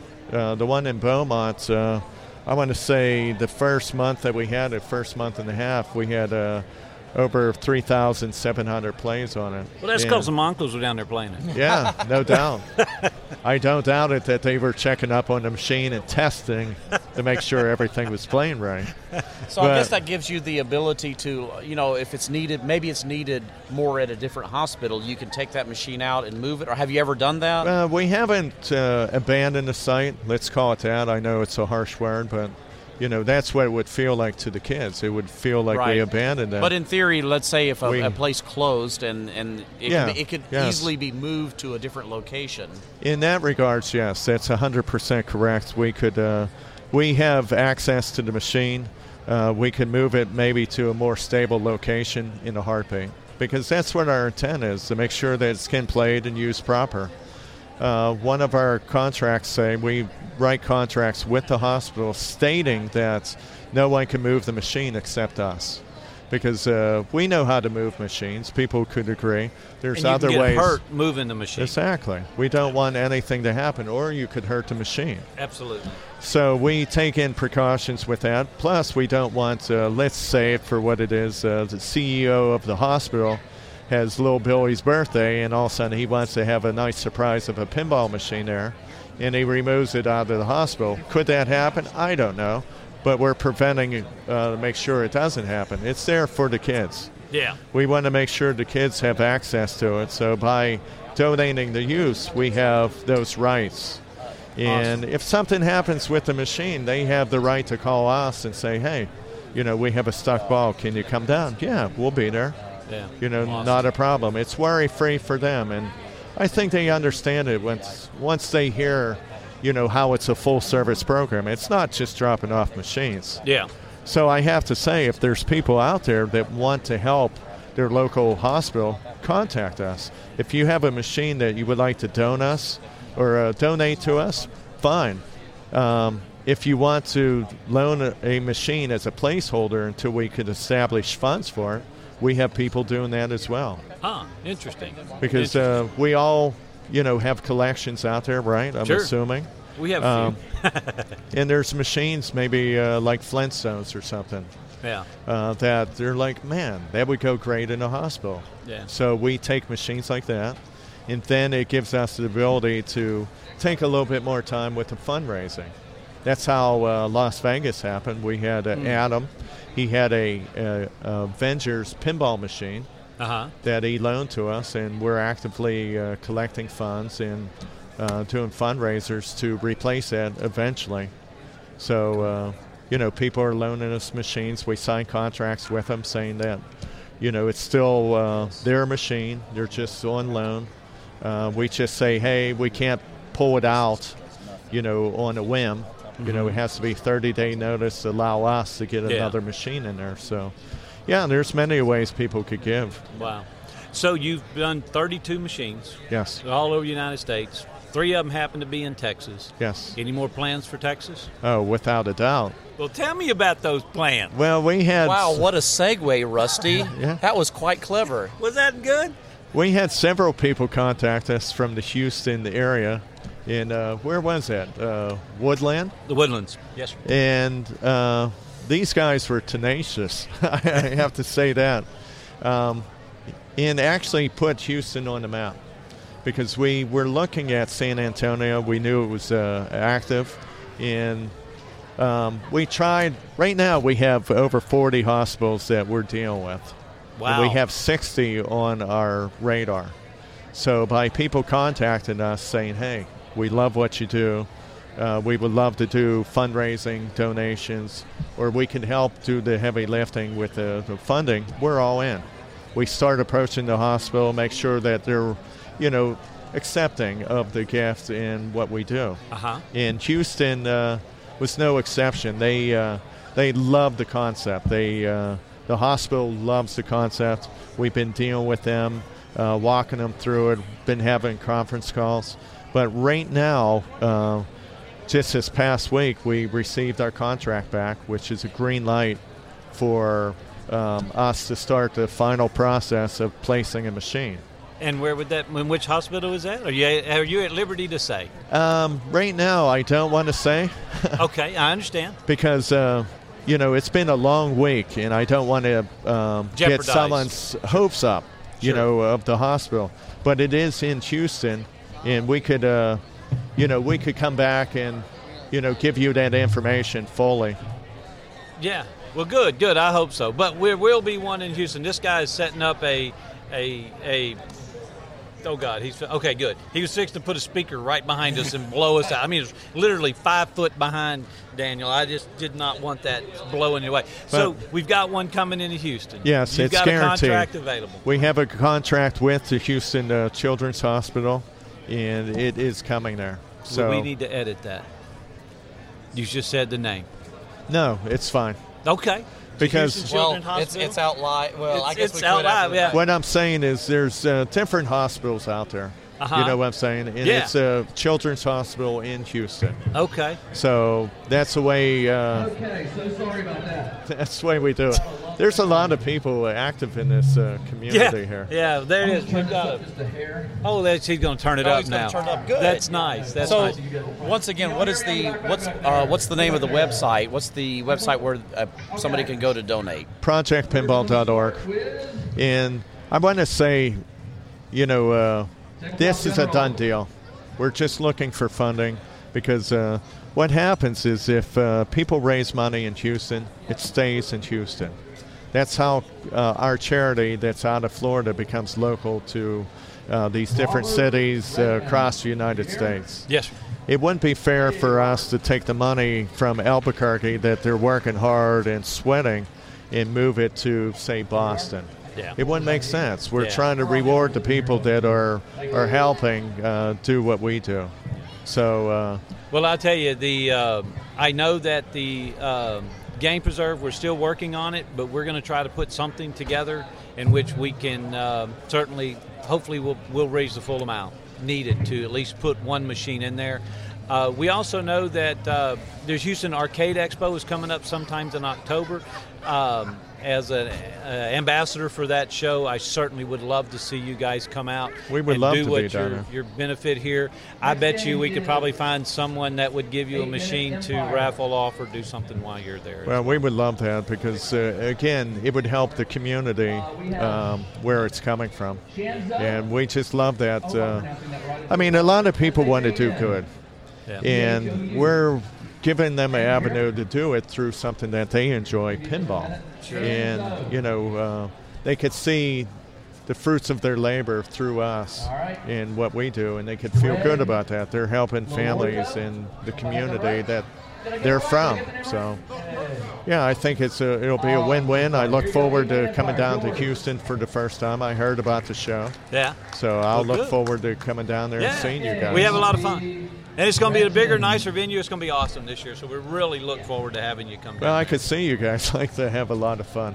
Yeah, Yeah, we definitely. do. Well, Daniel, anything else you want to add or anything you want to say before you step out? Anybody you want to thank for helping you here? How's the just show everybody. treated you here? Well, these guys are fantastic. We love coming up here. They're great supporters of ours. They just bend over backwards to make us feel like we're part of the team and, we're at home. They help the charity greatly. We have another machine coming up here to the Ronald McDonald House. All the money that's being raised here this weekend is going right to Atlanta here. Oh, that's So, awesome. but to thank everybody that helps us move this mountain along would take forever. But I want to thank you guys, for reaching out, allowing us to talk to people out there and saying our good plans for Houston. I'm very excited. Yeah, I am too. I'm really excited about it. This is something that I wanted to see happen, and I'm glad we're making it. Well, It's a very good thing to go. Thank you for allowing us to be down here. I appreciate that. Not a problem. Daniel, thank you for chatting with us. Thank you for stopping by. Hey, my pleasure. My pleasure, guys. Thanks again, Daniel. Onslaught. And to avoid any long, awkward pauses while we reconfigured here, we have our next guest with us, which I have a feeling a lot of the people listening, if anyone is listening at the moment, might know the voice. We have Brent Griffith from the Wow, this noise is just through the roof behind us with the Broken Token podcast with us. So apparently behind us, or actually right behind Eric, now we're giving away, I guess, prizes from the board gaming area. And I don't know. Now, I'm not a board gamer. I don't know, Eric, if you get into board gaming at all. If you're worried about insulting me or it's not going to happen. No, I mean. What I was going to say is that at this show, when they came to this venue, this is the third year here. At this location. There's kind of this open atrium area. You come out of the lobby, you come up some stairs, and then there's this open atrium area, and then the game room is on the very back side of it in a big ballroom, and there's stuff that goes on. Actually, I think the wrestling's about ready to start right behind us, so we might hear cheering. Well, it was going on last night. I don't know. Is it going on again? It's supposed to start again. Wow, they can really get that ring set up and taken down. That's that's a cell phone. That's your cell phone. Oh. I'll get that one back. So, but anyway, they've got in this atrium right in the center of everything, they've got all these tables set up for board gaming. And it's really grown here in the last few years. I mean, and I was commenting earlier when I walked up here, when we started like an hour and a half ago, it was kind of dead out there, and it fills packed. out. And not only is it crowded, but when the game room shuts down at like midnight, this is still going strong. Yeah, the board gaming area is all night. So, and I'm not sure what's going on over here, whether they had a raffle or something, or maybe they had some contests or some tournament type play at some point in time during today. But they're giving out prizes. So that's kind of what's going on in the background behind us right now. But we were talking earlier about last year. You and Whitney brought. Oh goodness! Boy, is that not distracting? Yeah. You and Whitney brought the Sky Skipper, which I guess that is belongs to Whitney, right? Yeah, I say technically, Whitney and Alex. Oh, we were trying to think of his name. Alex, he's the one in England, right? He's the one in England.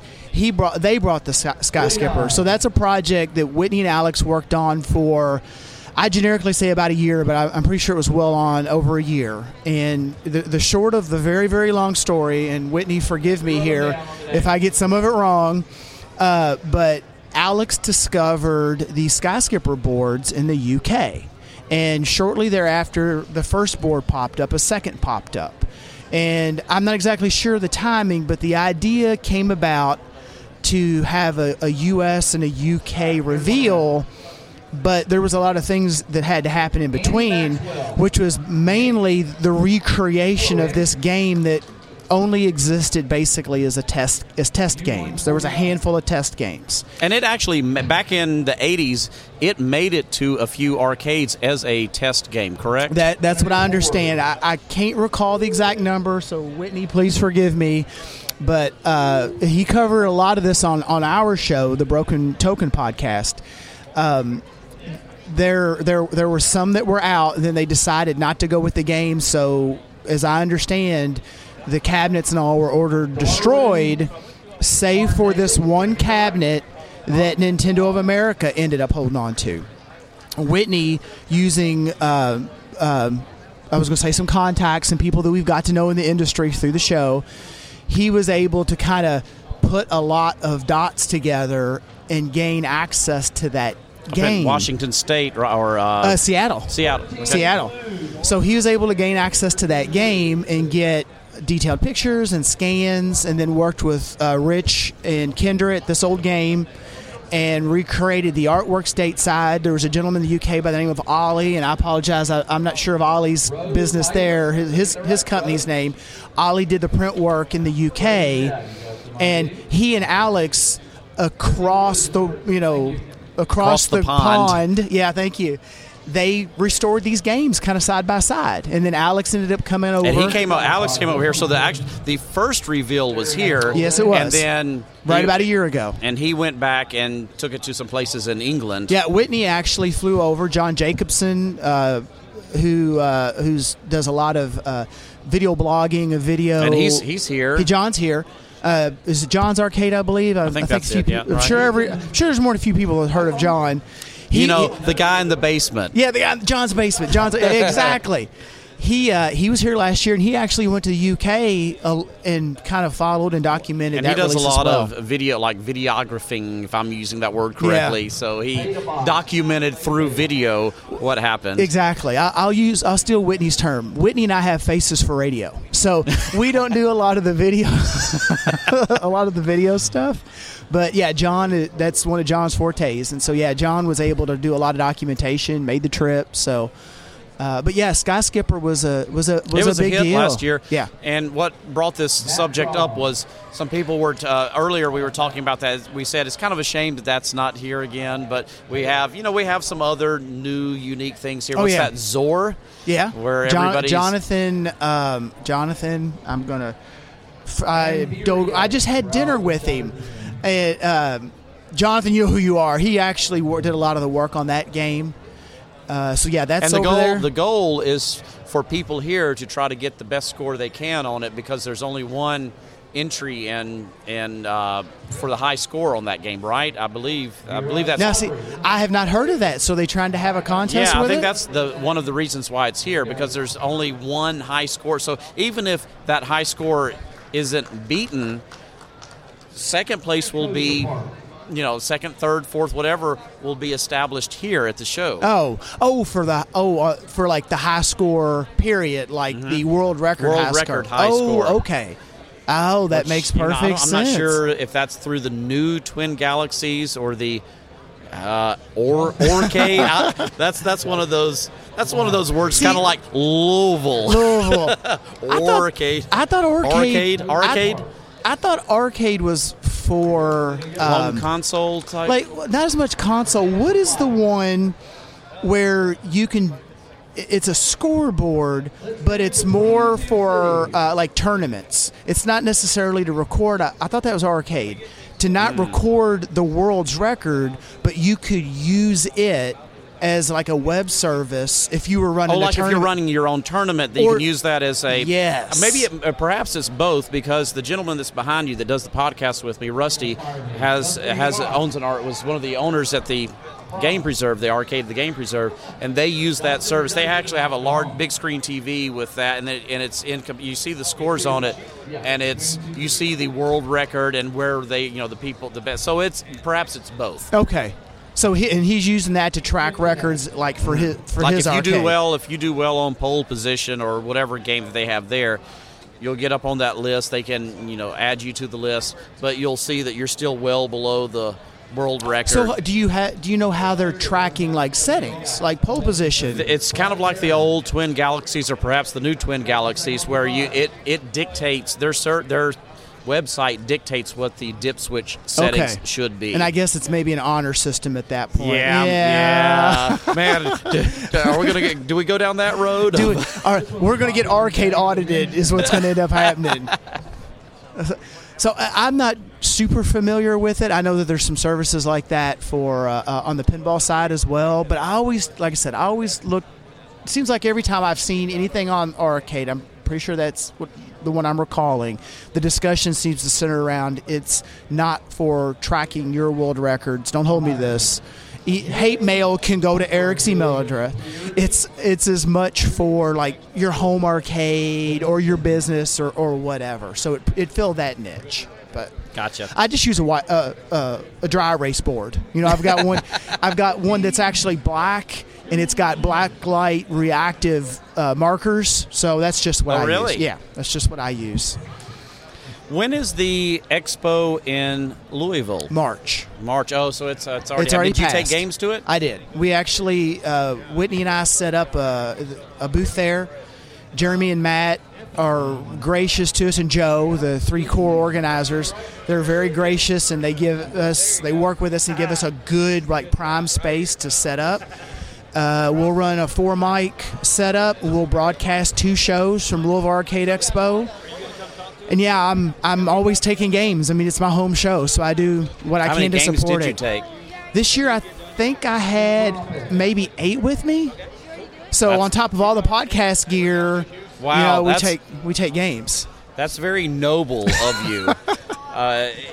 That's kind of the thing for me. We have the Houston Arcade Expo and the Texas Pinball Festival. I take pinball machines up to Dallas, maybe 2, and our local show, the Houston Arcade Expo, I'll take more, depending on what kind of. So what's the drive distance for you there? Well, Houston is local. I'm in Houston, but Okay. Dallas is about 4 hours. Okay, all right. And, I suppose that when you're talking about 30 minutes or 4 hours, that doesn't really matter. It's really what vehicle are you in? Are Yep. you carrying a trailer, etc.? But my point being that after, the more years that you do it, the less you want to take as many games as possible. Yeah. For me, and I totally understand that. And for me this year, I try to take a pen, and let's be honest, videos are easier to pack up. And not only are they easier to pack up, but in an environment like this, like an expo, I have found that video games, once you get them set up and they're playing, they're usually good for the whole show. Yeah. Pinball machines are a different animal. They're a totally different animal. And so this year, I ended up with all videos is what I had. So do you pick certain video games based on their weight? Like, I like to move Nintendo and Williams and leave the Ataris at home. Oh, yeah. Well, what I ended up doing, I kind of chronicled this on our show. Last summer, I had the opportunity to buy a gentleman's collection out. You had who? A gentleman's collection okay. out. So it was heavy video. I did get a pinball out of it. I got a Day to East Batman. But the rest of the collection, 2 small, medium-sized storage units, it was all video. And what I ended up having to do was use that.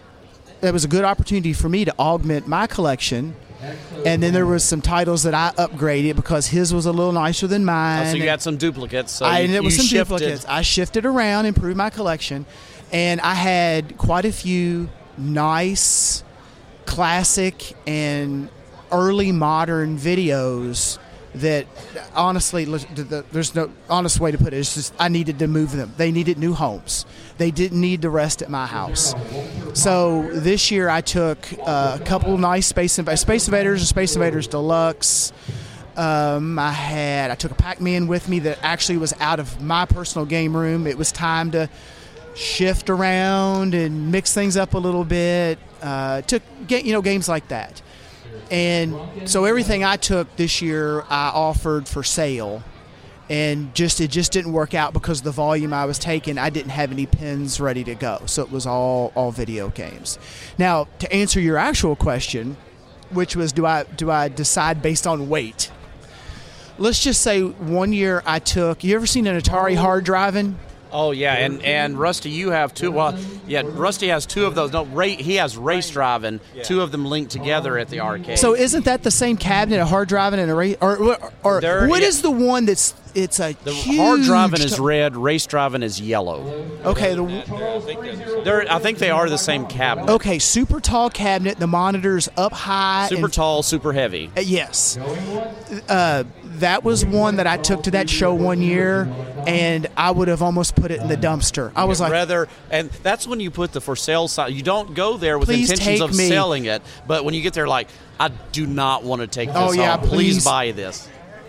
Well, what my usual decisions are, I'll have a few games that I'll want to sell. It's a good time of the year. I'm local. I can take some games there.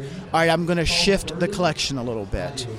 And then I'll try to take some of the more odd games that I have that people just don't see. So Domino Man is one. There's a Domino Man here. Steve Moritz from Florida, he brought that. I've got a Domino Man as well. So I'll take that and I'll try to make an appearance. There's a game that I've got called Twin Tigers. Mm-hmm. And Romstar? No, not Twin Tigers. Two Tigers, because you're right. Twin Tigers was a Romstar JAMA game. It's pretty fun, like a vertical scrolling Two Tigers, shooter. That's an MCR game. That's what I'm. Two Tigers, and so there was a dedicated, and there was a conversion kit on a Tron. Mm-hmm. So I've got the smaller one, the conversion kit on a Tron. You don't see that very often, so that's one I'll take. So that I try to make it. It's a kind of a heavy cab and odd shaped, but I'll try to take those games and I'll trade them out every other year or so, just so that something different's there. You know, you just mentioned a Tron cabinet. That is, we were talking about this the other day. A Tron cabinet is not a fun cabinet to move. No. What were they thinking when whatever engineer, whatever draftsman said, let's take the back of the cabinet. You know, the operators, when they put their dolly in it, we don't want it to be flat. No, yeah, let's have put a big this point on it. protrusion Yeah. that comes out that makes it impossible to move on a dolly. So carry it from the side. Well, yeah. And just hit the doors real fast. Nobody cares about the artwork. Who cares? Yeah, exactly. Well, two stories. One on the artwork.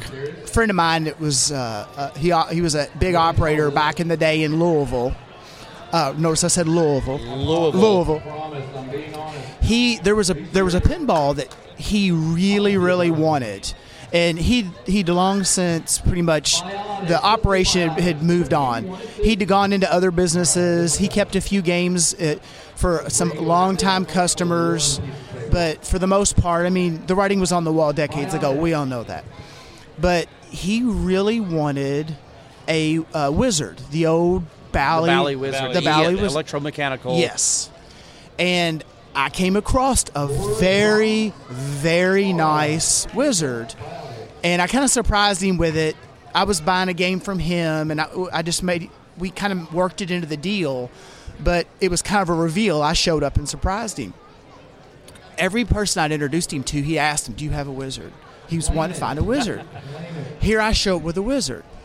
So we pull it out, put it on his pinball dolly, and he commences his brain suddenly shifted to this was a piece of equipment that I had making money in its 1979 or 1980, and he took it pinballing down through his shop, the dolly bouncing off stuff, and I was like, whoa. I said, that cabinet's beautiful. And he looked, it finally hit him. I could see the look in his eyes. He's like, oh, you're right. Wait a minute, hold on. And he started gingerly pushing it through back to his shop. And then he grew up servicing those games. He had that thing, running like a clock in no time. I always find it interesting when an operator retains an old title like that in their warehouse or whatever for so long. Like, why don't they ever go through there and dispose of some of this? But it's really neat to hear the stories of things like that being. His warehouse was, and if you've ever listened to our show, the Broken Token Classic Arcade Pinball Podcast, his daughters actually does our voiceover during the intro and the outro. Oh yeah, yeah. Over the bluegrass AC/DC or. Well, we're doing music from Scott Denisi that's in TNA. Yeah, we just recently started that, so we were bluegrass music because Southern Kentucky. Yeah. Where you were, West Virginia? No, Kentucky. Kentucky. And then we were doing Hasty Dixie, which was kind of a bluegrass version of AC/DC. And then we got with Scott, and Scott gave us the okay, and we're using Scott Denise's music, which is the soundtrack from TNA now. Total Nuclear Annihilation. We need to make a deal with somebody. You think John Denver's still around? I heard there was an incident. It might be too soon. Or maybe he doesn't care. Yeah, he might not. I can think of a couple of good songs. But I had gotten to know Christy's dad, Jimmy, really, really well. And up in the second floor of his warehouse was an old schoolhouse in downtown Louisville. And all of the old EM stuff had migrated upstairs, and a handful. That's a great place for EM machines upstairs. Well, he was paying guys whatever by the hour when that stuff came off route in the 70s. Him and his dad, they didn't care. Take it up the steps. Now, it was fun watching a bunch of us. I'm not a spring chicken, but it was fun watching the folks that were a decade or two older than me that had the love for those games, conning people into helping them bring them down. Down is easier than up, but you bring down some EM arcade games like gun games and not necessarily EM pinballs, the big cabinet games. Shuffle bowlers. No shuffle. Wasn't any shuffle bowls. that's good. Those were on the first floor because they were smart enough not to take them upstairs. Yeah, not to bring those up. But he had a game up there. It was a Williams. I can't remember the name, but basically it was when everyone was ripping off Pong. It was a clone of it. Yes, it was a 4-player. So it was a 25-inch black and white monitor, monster cabinet, monster control panel, 4 spinners, and he just had. That was the only game I saw him talk about, and he had this look in his eye. And I'd go in and I'd get a bunch of stuff from him, and we'd talk about it. And anybody I introduced him to, he'd talk about that game. And one day I was up and I said, Jimmy, what are we going to do with this? And I said, I think I could do something with it. And he just tapped his hand on it. He said, all right, just load it up, take it. And he walked off because he realized that all the building was going to go for sale. Well, what I ended up doing was I took that game. It had it was a CRT, but it had a vacuum tube-based TV in it. Oh, kind of like a computer space. Where not only was it a black and white CRT, but it's old. And it was, like I said, it was like a 23-incher, so back when that thing was new, it probably cost a mint. Yeah. I went through and I retubed the TV, replaced all the old paper caps with modern caps, rebuilt the power supply section, rebuilt the power supply on the game board, took apart all the spinners, cleaned it all out, and I had it playing awesome. And what I ended up doing was I had it at Louisville Arcade, to bring it full circle, I had it at Louisville Arcade Expo, and I talked him into coming up to the show. Him and his wife came in. They'd never seen anything like a show.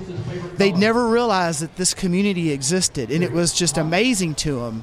And then I got him down to the end of this aisle, and I gave him the game. There was his game, you presented it and I back gave to it him. back to him. Oh, wow. So now he's got a mini game room in one of his outbuildings, and they kind of joke where they spent years selling this equipment off, and now they're slowly buying back a few pieces. That happened. Yeah, and it's sitting right in his little game room, and him and his wife and his anybody that comes over and his daughters, and whenever they have people over, there it is for them to play. Now, we're all thinking this is just a great deed that Brent did, but I see through this. You know, I'm trying to get into heaven. What this is he has more games. This operator, he has more games in his house. Yeah. Brent just wants. He has his eye on something, and the guy won't sell it to him. He's like, "This is how I'm going to get it." This is how it's going to work. He now basically owns everything in that warehouse. Well, let's just say we've all become. They're about to do wrestling, or people are making very odd wardrobe decisions in this place. Yeah, I think some just walked by. Yeah. I think the wrestling is supposed to start right up here in a very few minutes. Sorry, we're moving some tables quickly.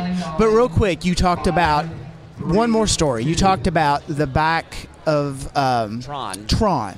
So the other game that has a very similar cut, the cabinets are different, is Gorf. That's the one that has the protrusion for the neck of the monitor, right? Yes. So it has like it has a little plastic. Yes, and also it has that weird cut that's in the front of the Gorf. The Gorf is like a two-piece cabinet. It with is this large outer. I digress. Go ahead. Yeah, it's a two-piece cabinet. It's got a cube for a base, and then the sides are Tron-esque, where about the control panel area, it comes out to a point, and it's mirrored on the back, so it's not a flat back, and it has the protrusion for the monitor. Yep. So I had an opportunity long ago. A gentleman come on, Clav. I don't know if the pinball community is as familiar with Clav. Killerist of video games. KLOV, yeah. Well, you're from Louisville. I'm from Louisville, so we Clav it. It's Clav. And just let you know, my lady back is listening to us. Uh-huh. She says you have an accent. I do. Oh, I know I do. Oh, yeah. Absolutely. I had an opportunity. Someone come on Clav, and they had a couple of these games. I think they were in a church that they attended, and they were trying to get the games running, and everybody was hopping on. He had a Tron and a Gorth, and Tron was starting to really get into being the hot thing. This was a long time ago, probably 10, 12 years ago at this point. So I hit the guy up in private message, and I just said, look, I think this is what's going on with your games. Check this. If you have any other questions, give me a shout. If you do think about selling them, I'd be interested to talk, but if you want to try to fix them, just hit me up, and I'll see what I can do to help you. So we traded back and forth for a little bit, and he eventually said, look, they don't want them. I don't want them here. I do. He restored gas pumps, and he was kind of a gearhead. He had cars. And I said, I think I'll let him go. And he quoted me, we worked out a really reasonable price, not working. And I made a trip up.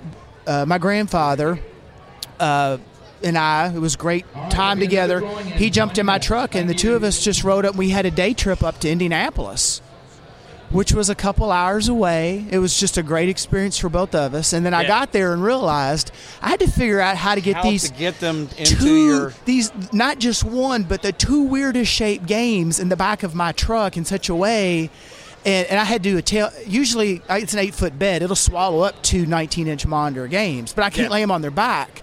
So I had to Tetris them in there and weird strap them and lay the tailgate down. But hey, we made it. We had a ball. So every time we go to a arcade convention, whether it's Houston Arcade Expo or Dallas or whatever, we usually get a big truck. And we're bringing 15, 20 games. Oh, yeah. And they're all different types of games, different sizes, different ways. And we laugh about it. We say, we're playing Tetris here. We're trying to see how we can get as many games we can into one truck. Yeah. And it makes it that's always fun. I've done the box truck, loading stuff up, helping folks move around, and you're always playing all right, I can get against the right wall and the left wall. How do I strap something in the middle? Yeah. How does that flow? That's where the less valuable games go. The stuff that can bang around a bit. Oh yeah. But do you all do any like smaller trailers? Because I've looked at getting maybe a box trailer. You load. You're talking about heavy stuff. You load into the back of a tall pickup truck a couple times, even a Nintendo, and you're like, you get a method, but and I don't know how much you have to load and unload by yourself, but obviously gravity helps you when you're unloading. But nothing's worse than the games that have the wheels on the back of it. And you have to play that game of like, let's not let it roll out. And Rusty has an interesting story about that at his arcade, where one ended up going through a window. Oh, geez.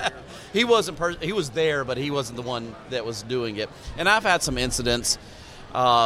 This is something we talked about at one of our previous shows, but about 20 years ago, I lost 2 games that went out of the back of my pickup truck because they weren't secured properly. I mean, it's entirely my fault, but I know what's... Well, Whitney tells a story where he had... we had this famous episode in the early days of the show. It's probably in the lower 10, and the joke had become about us talking like 2 hours on ratchet straps.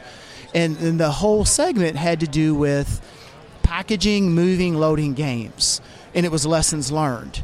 And shrink wrapping and all the stuff that kind of like we're talking about. And one of his lessons learned was he thought wait a minute, you got a visitor. There's the legend. The legend, he thought Mr. Billy Mitchell. He thought he had loaded up. Mr. Mitchell, you're not going to shake his hand? It's a handshake. You weren't in the panel? No, they don't. They did.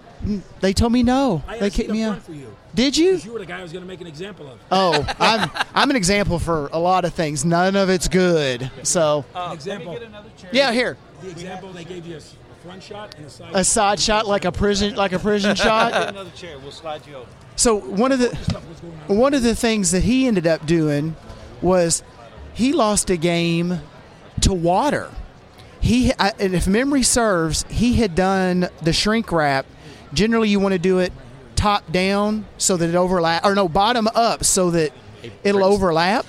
And what ended up happening was he kind of did it reverse, and it ended up catching a bunch of water, and it did a number on a Crazy Climber, which is a pretty hard to kind of come by game. Yeah, so I'm trying to make a name for myself.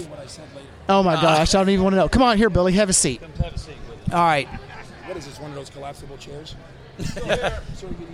So I'm going to pass the mic over to Mr. No, Billy you're going to Mitchell. stay with us. Oh, why am I going to? I was going to go watch. I was going to go watch wrestling. Oh, is that what's going on? Look, Wrestling? is over there? we're sharing a couple mics here, and I don't know if I can go cheek to cheek with Billy. Well, yeah. You're gonna have to grow about a foot and a half. Oh yeah, Billy. Well, I'm not a tall guy, but I'm scrappy. You're from Kentucky. Yeah, you can handle yourself. Yeah, all I need is a 2x4 and a skillet, and I'll be ready to go. 2x4 and a skillet. I think I've listened to that band before. Have you?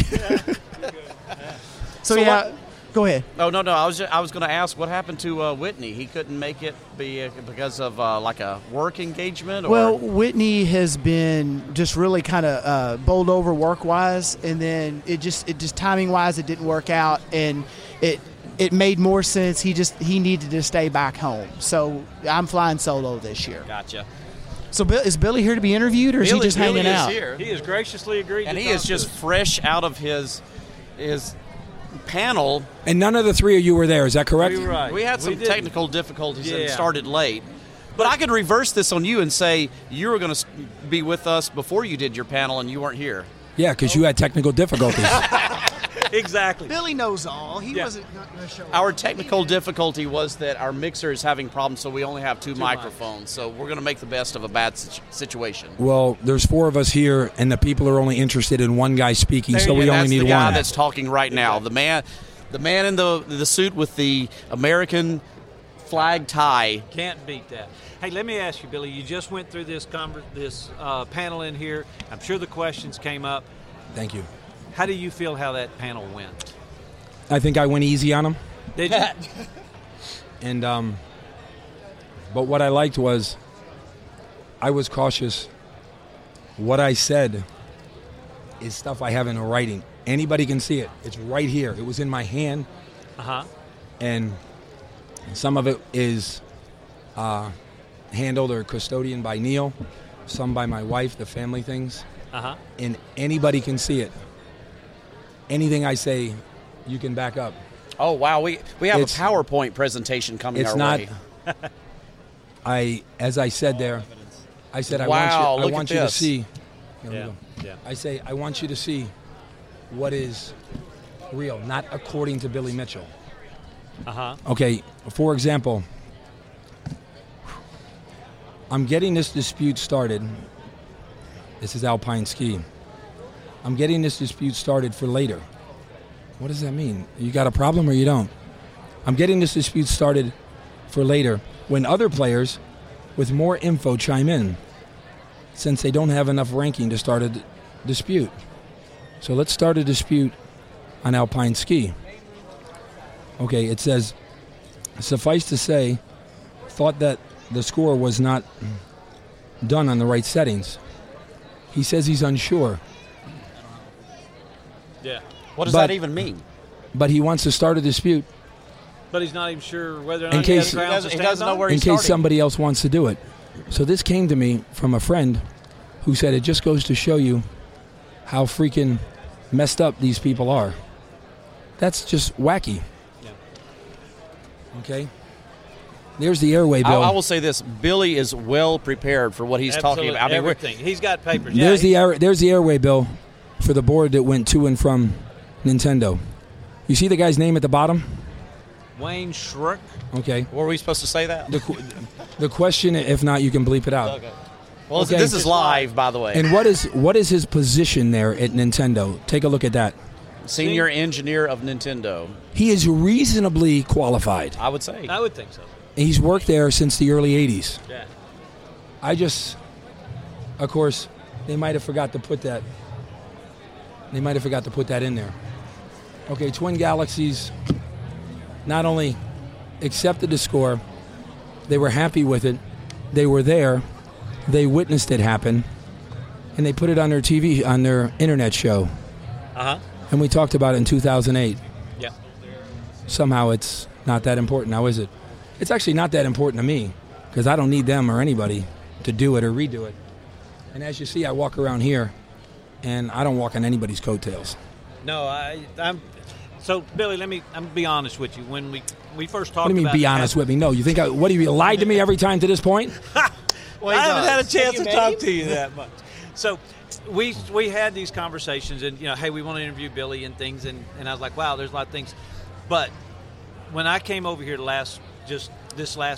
yesterday and today, and got to see you and talk to you, and the way you're handling yourself and the way you're making the conversations, brother, I have no doubt whatsoever of what you're presenting and your integrity, and you're straightforward. You're ready to face it head on, and I'm really happy to see that.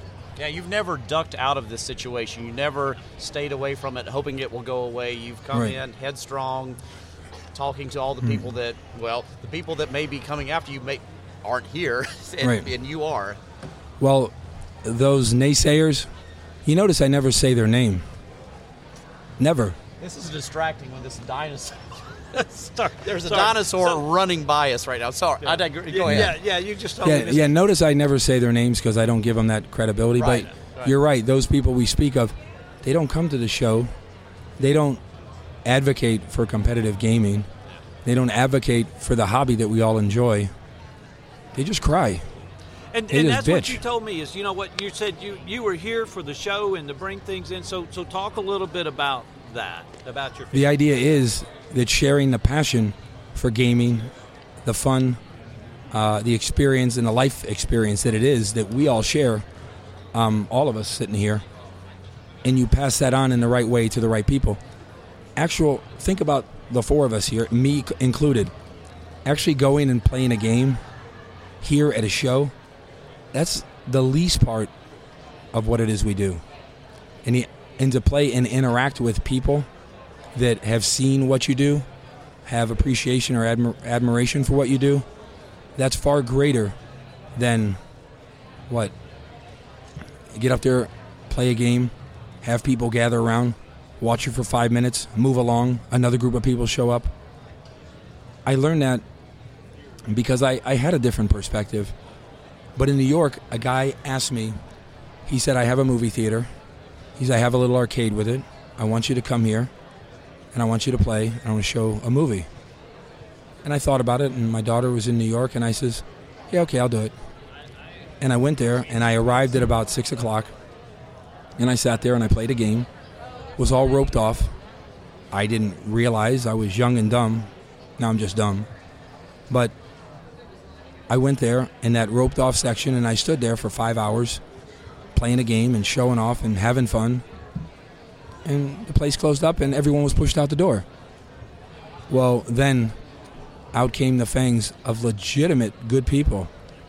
We drove there 2.5 hours, and that arrogant guy couldn't even turn around and say hi to us or talk to us or give us a photo or an autograph or say hi to my son or my daughter. And that's when I kind of realized that to sit there and play a game or to be some big shot and show off or produce a score, do you think anybody sees me and says, oh God, that's the 1.062 800 Donkey Kong guy? They don't know the score. Half of them don't even know the games. They just have an appreciation for the fun we have and the goodwill that we spread. So that was like a lesson that has stuck with me. A little girl came and wrote a paper about how she played Pac-Man against Billy Mitchell and turned it into a teacher and got an A. Now she brought it back this year to show it to me. Yeah, there's an extreme level of satisfaction for that. So that's kind of what we do. That's fantastic. And Billy, this goes much beyond the high scores of everything. I see you as an ambassador for this hobby, for this, for all of this, all this around us, and a way to kind of pass it down to the next generation. I always have thought of you as a good spokesperson for this, and that can't take that away. That's it's really. I always love seeing you at these shows, and. Well, Billy, I've seen you at I don't know how many shows. 2. No. No, not 2. Too many. Too many. Oh, that's a good point. And personally, I've told several stories in that I have you'll sign every autograph, you'll take every picture, you'll sit and talk with anybody that has any passion, any interest, which is everybody that comes to these shows.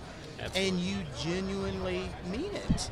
Well, to expand on what you said, is I have never said no to an autograph, question, handshake, photo, huggies, all that stuff.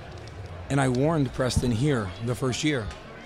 For example, he has... Speaking of which, actually, someone has walked up and looks like he's got his daughter and he's looking for a signature. We got to keep our priorities straight. Yeah. I mean, Absolutely. Absolutely. And, I remember one of the first SFGEs, actually, at the old hotel, the hotel where the event was at the first couple of years. They had this long hallway, and we're going to go for a picture, too. We had this long hallway that come off the main, atrium for the hotel, and down that hallway was the rooms for the panels and a few other things, and the game room.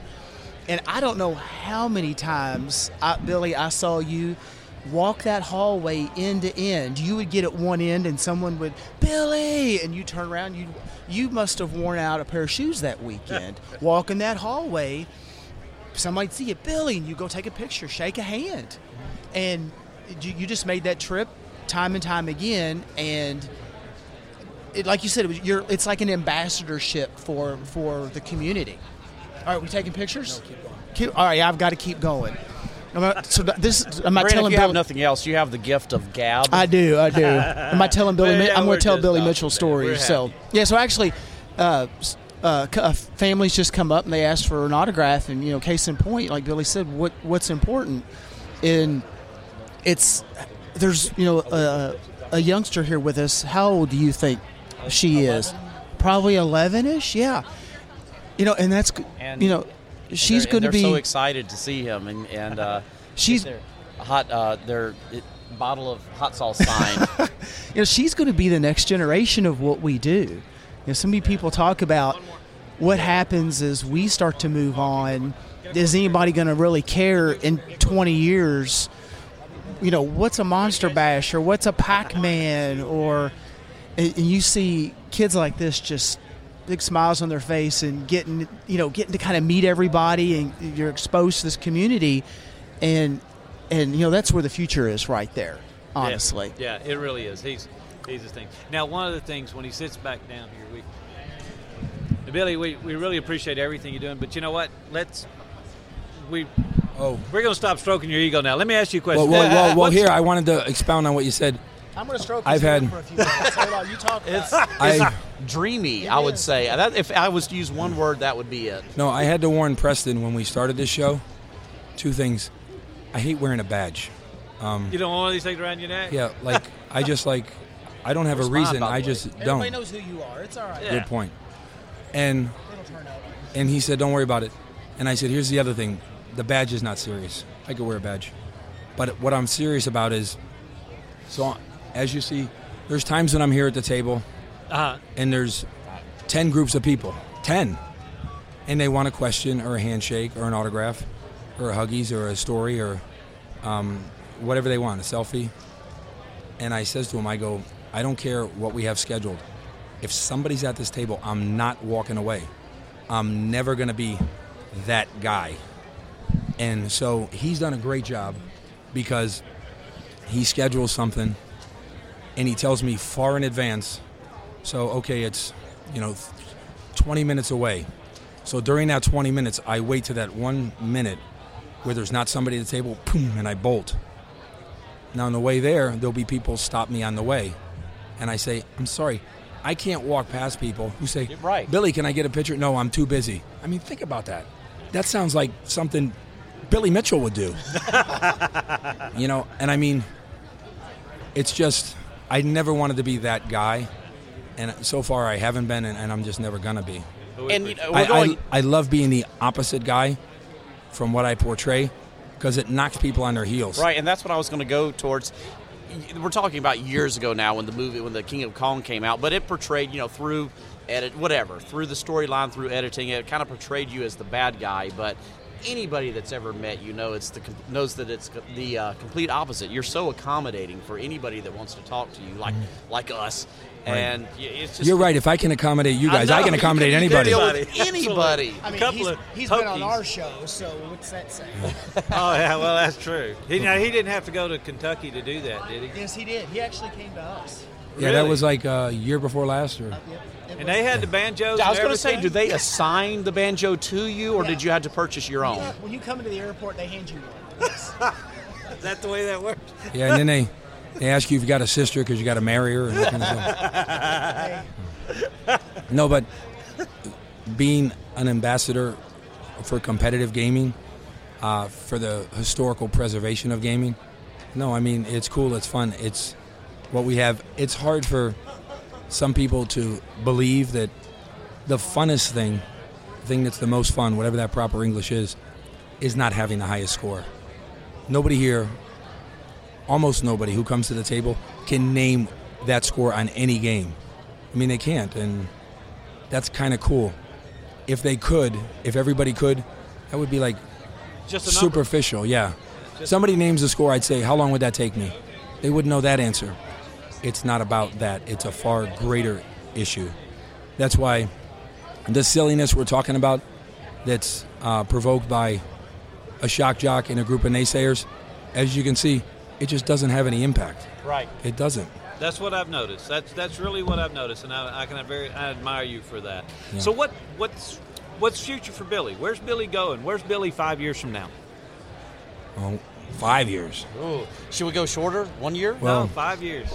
I have a number of things scheduled, a number of countries. Without lying, it's a standing joke, but it's no joke, that I have a couple things that I have to turn down because I won't miss my son's football games, not even for a trip around Sweet. the world. And too many people schedule stuff during that time.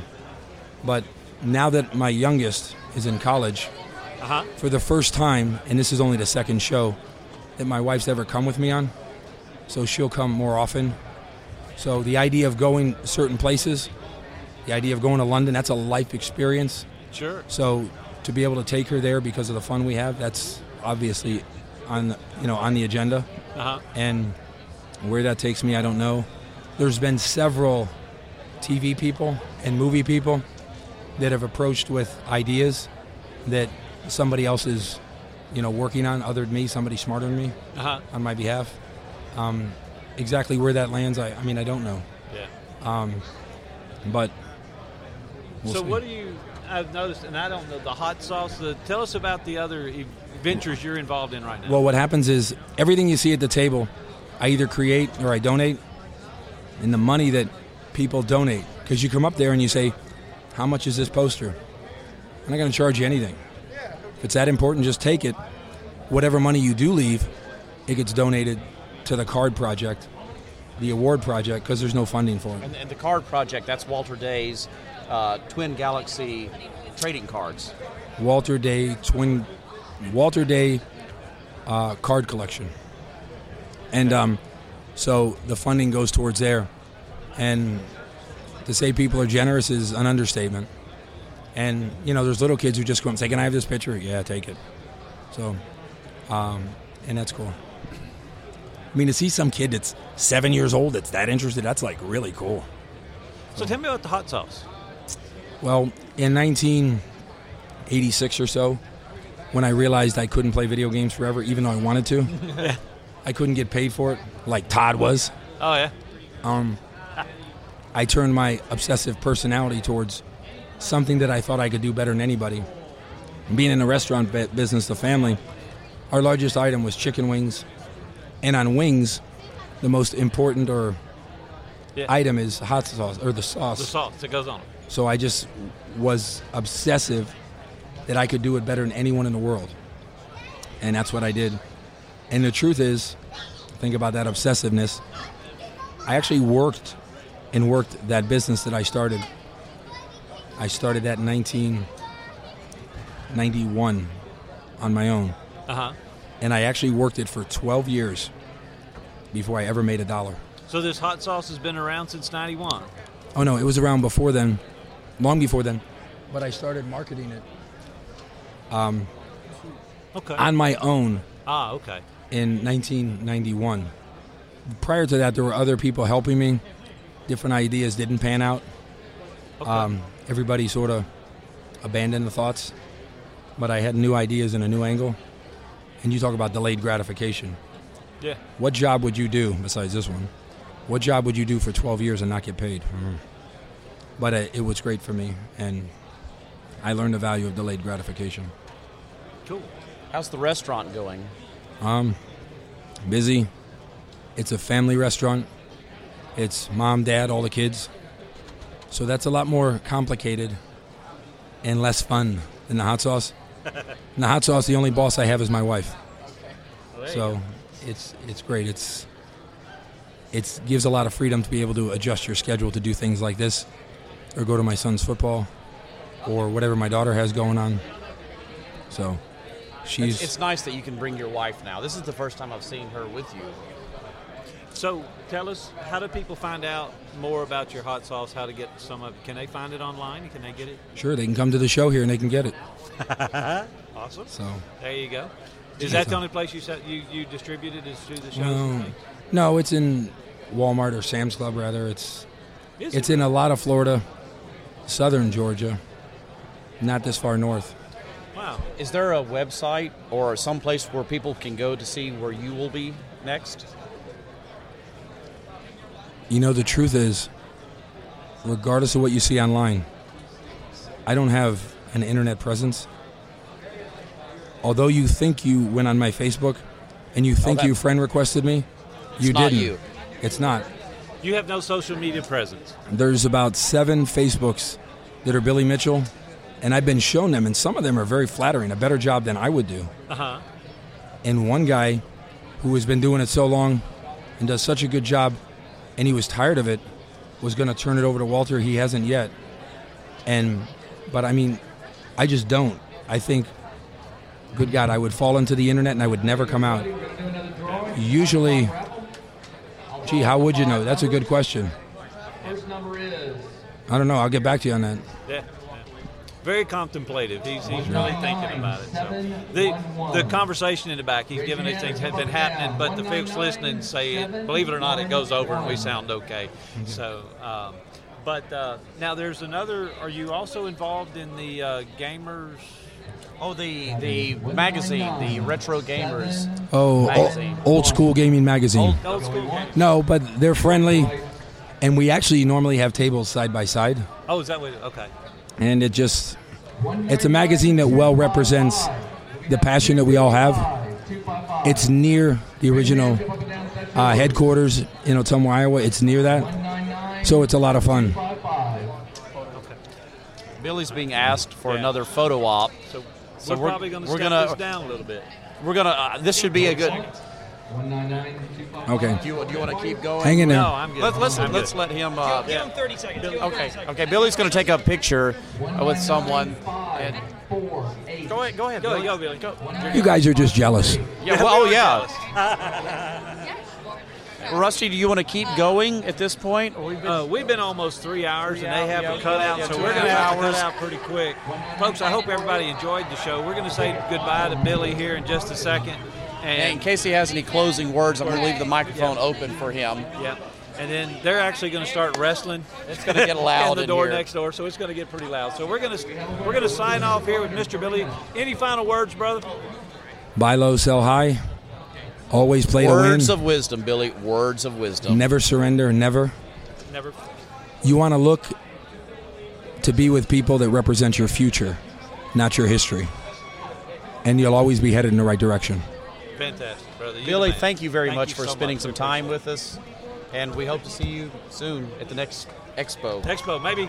Houston Arcade Expo, maybe. Oh. We'd love to have you come down. So where I go, you may be there? Sorry? So where I go, you may be there. You could call me a stalker. I don't know. I appreciate the warning that you'll be there. Yeah, I'll see you from the shadows. Thank you very much. Yeah, thank you. All right, brother. Thank you so much. Guys, we have been going long enough, so I think we are going to take this opportunity to sign off. Rusty, do you have anything else to say? No, this has been great. I am so glad I came here, enjoyed the time, Even though I had to miss seeing the lady for a while, I am so happy to be here. All right, guys. Thank you.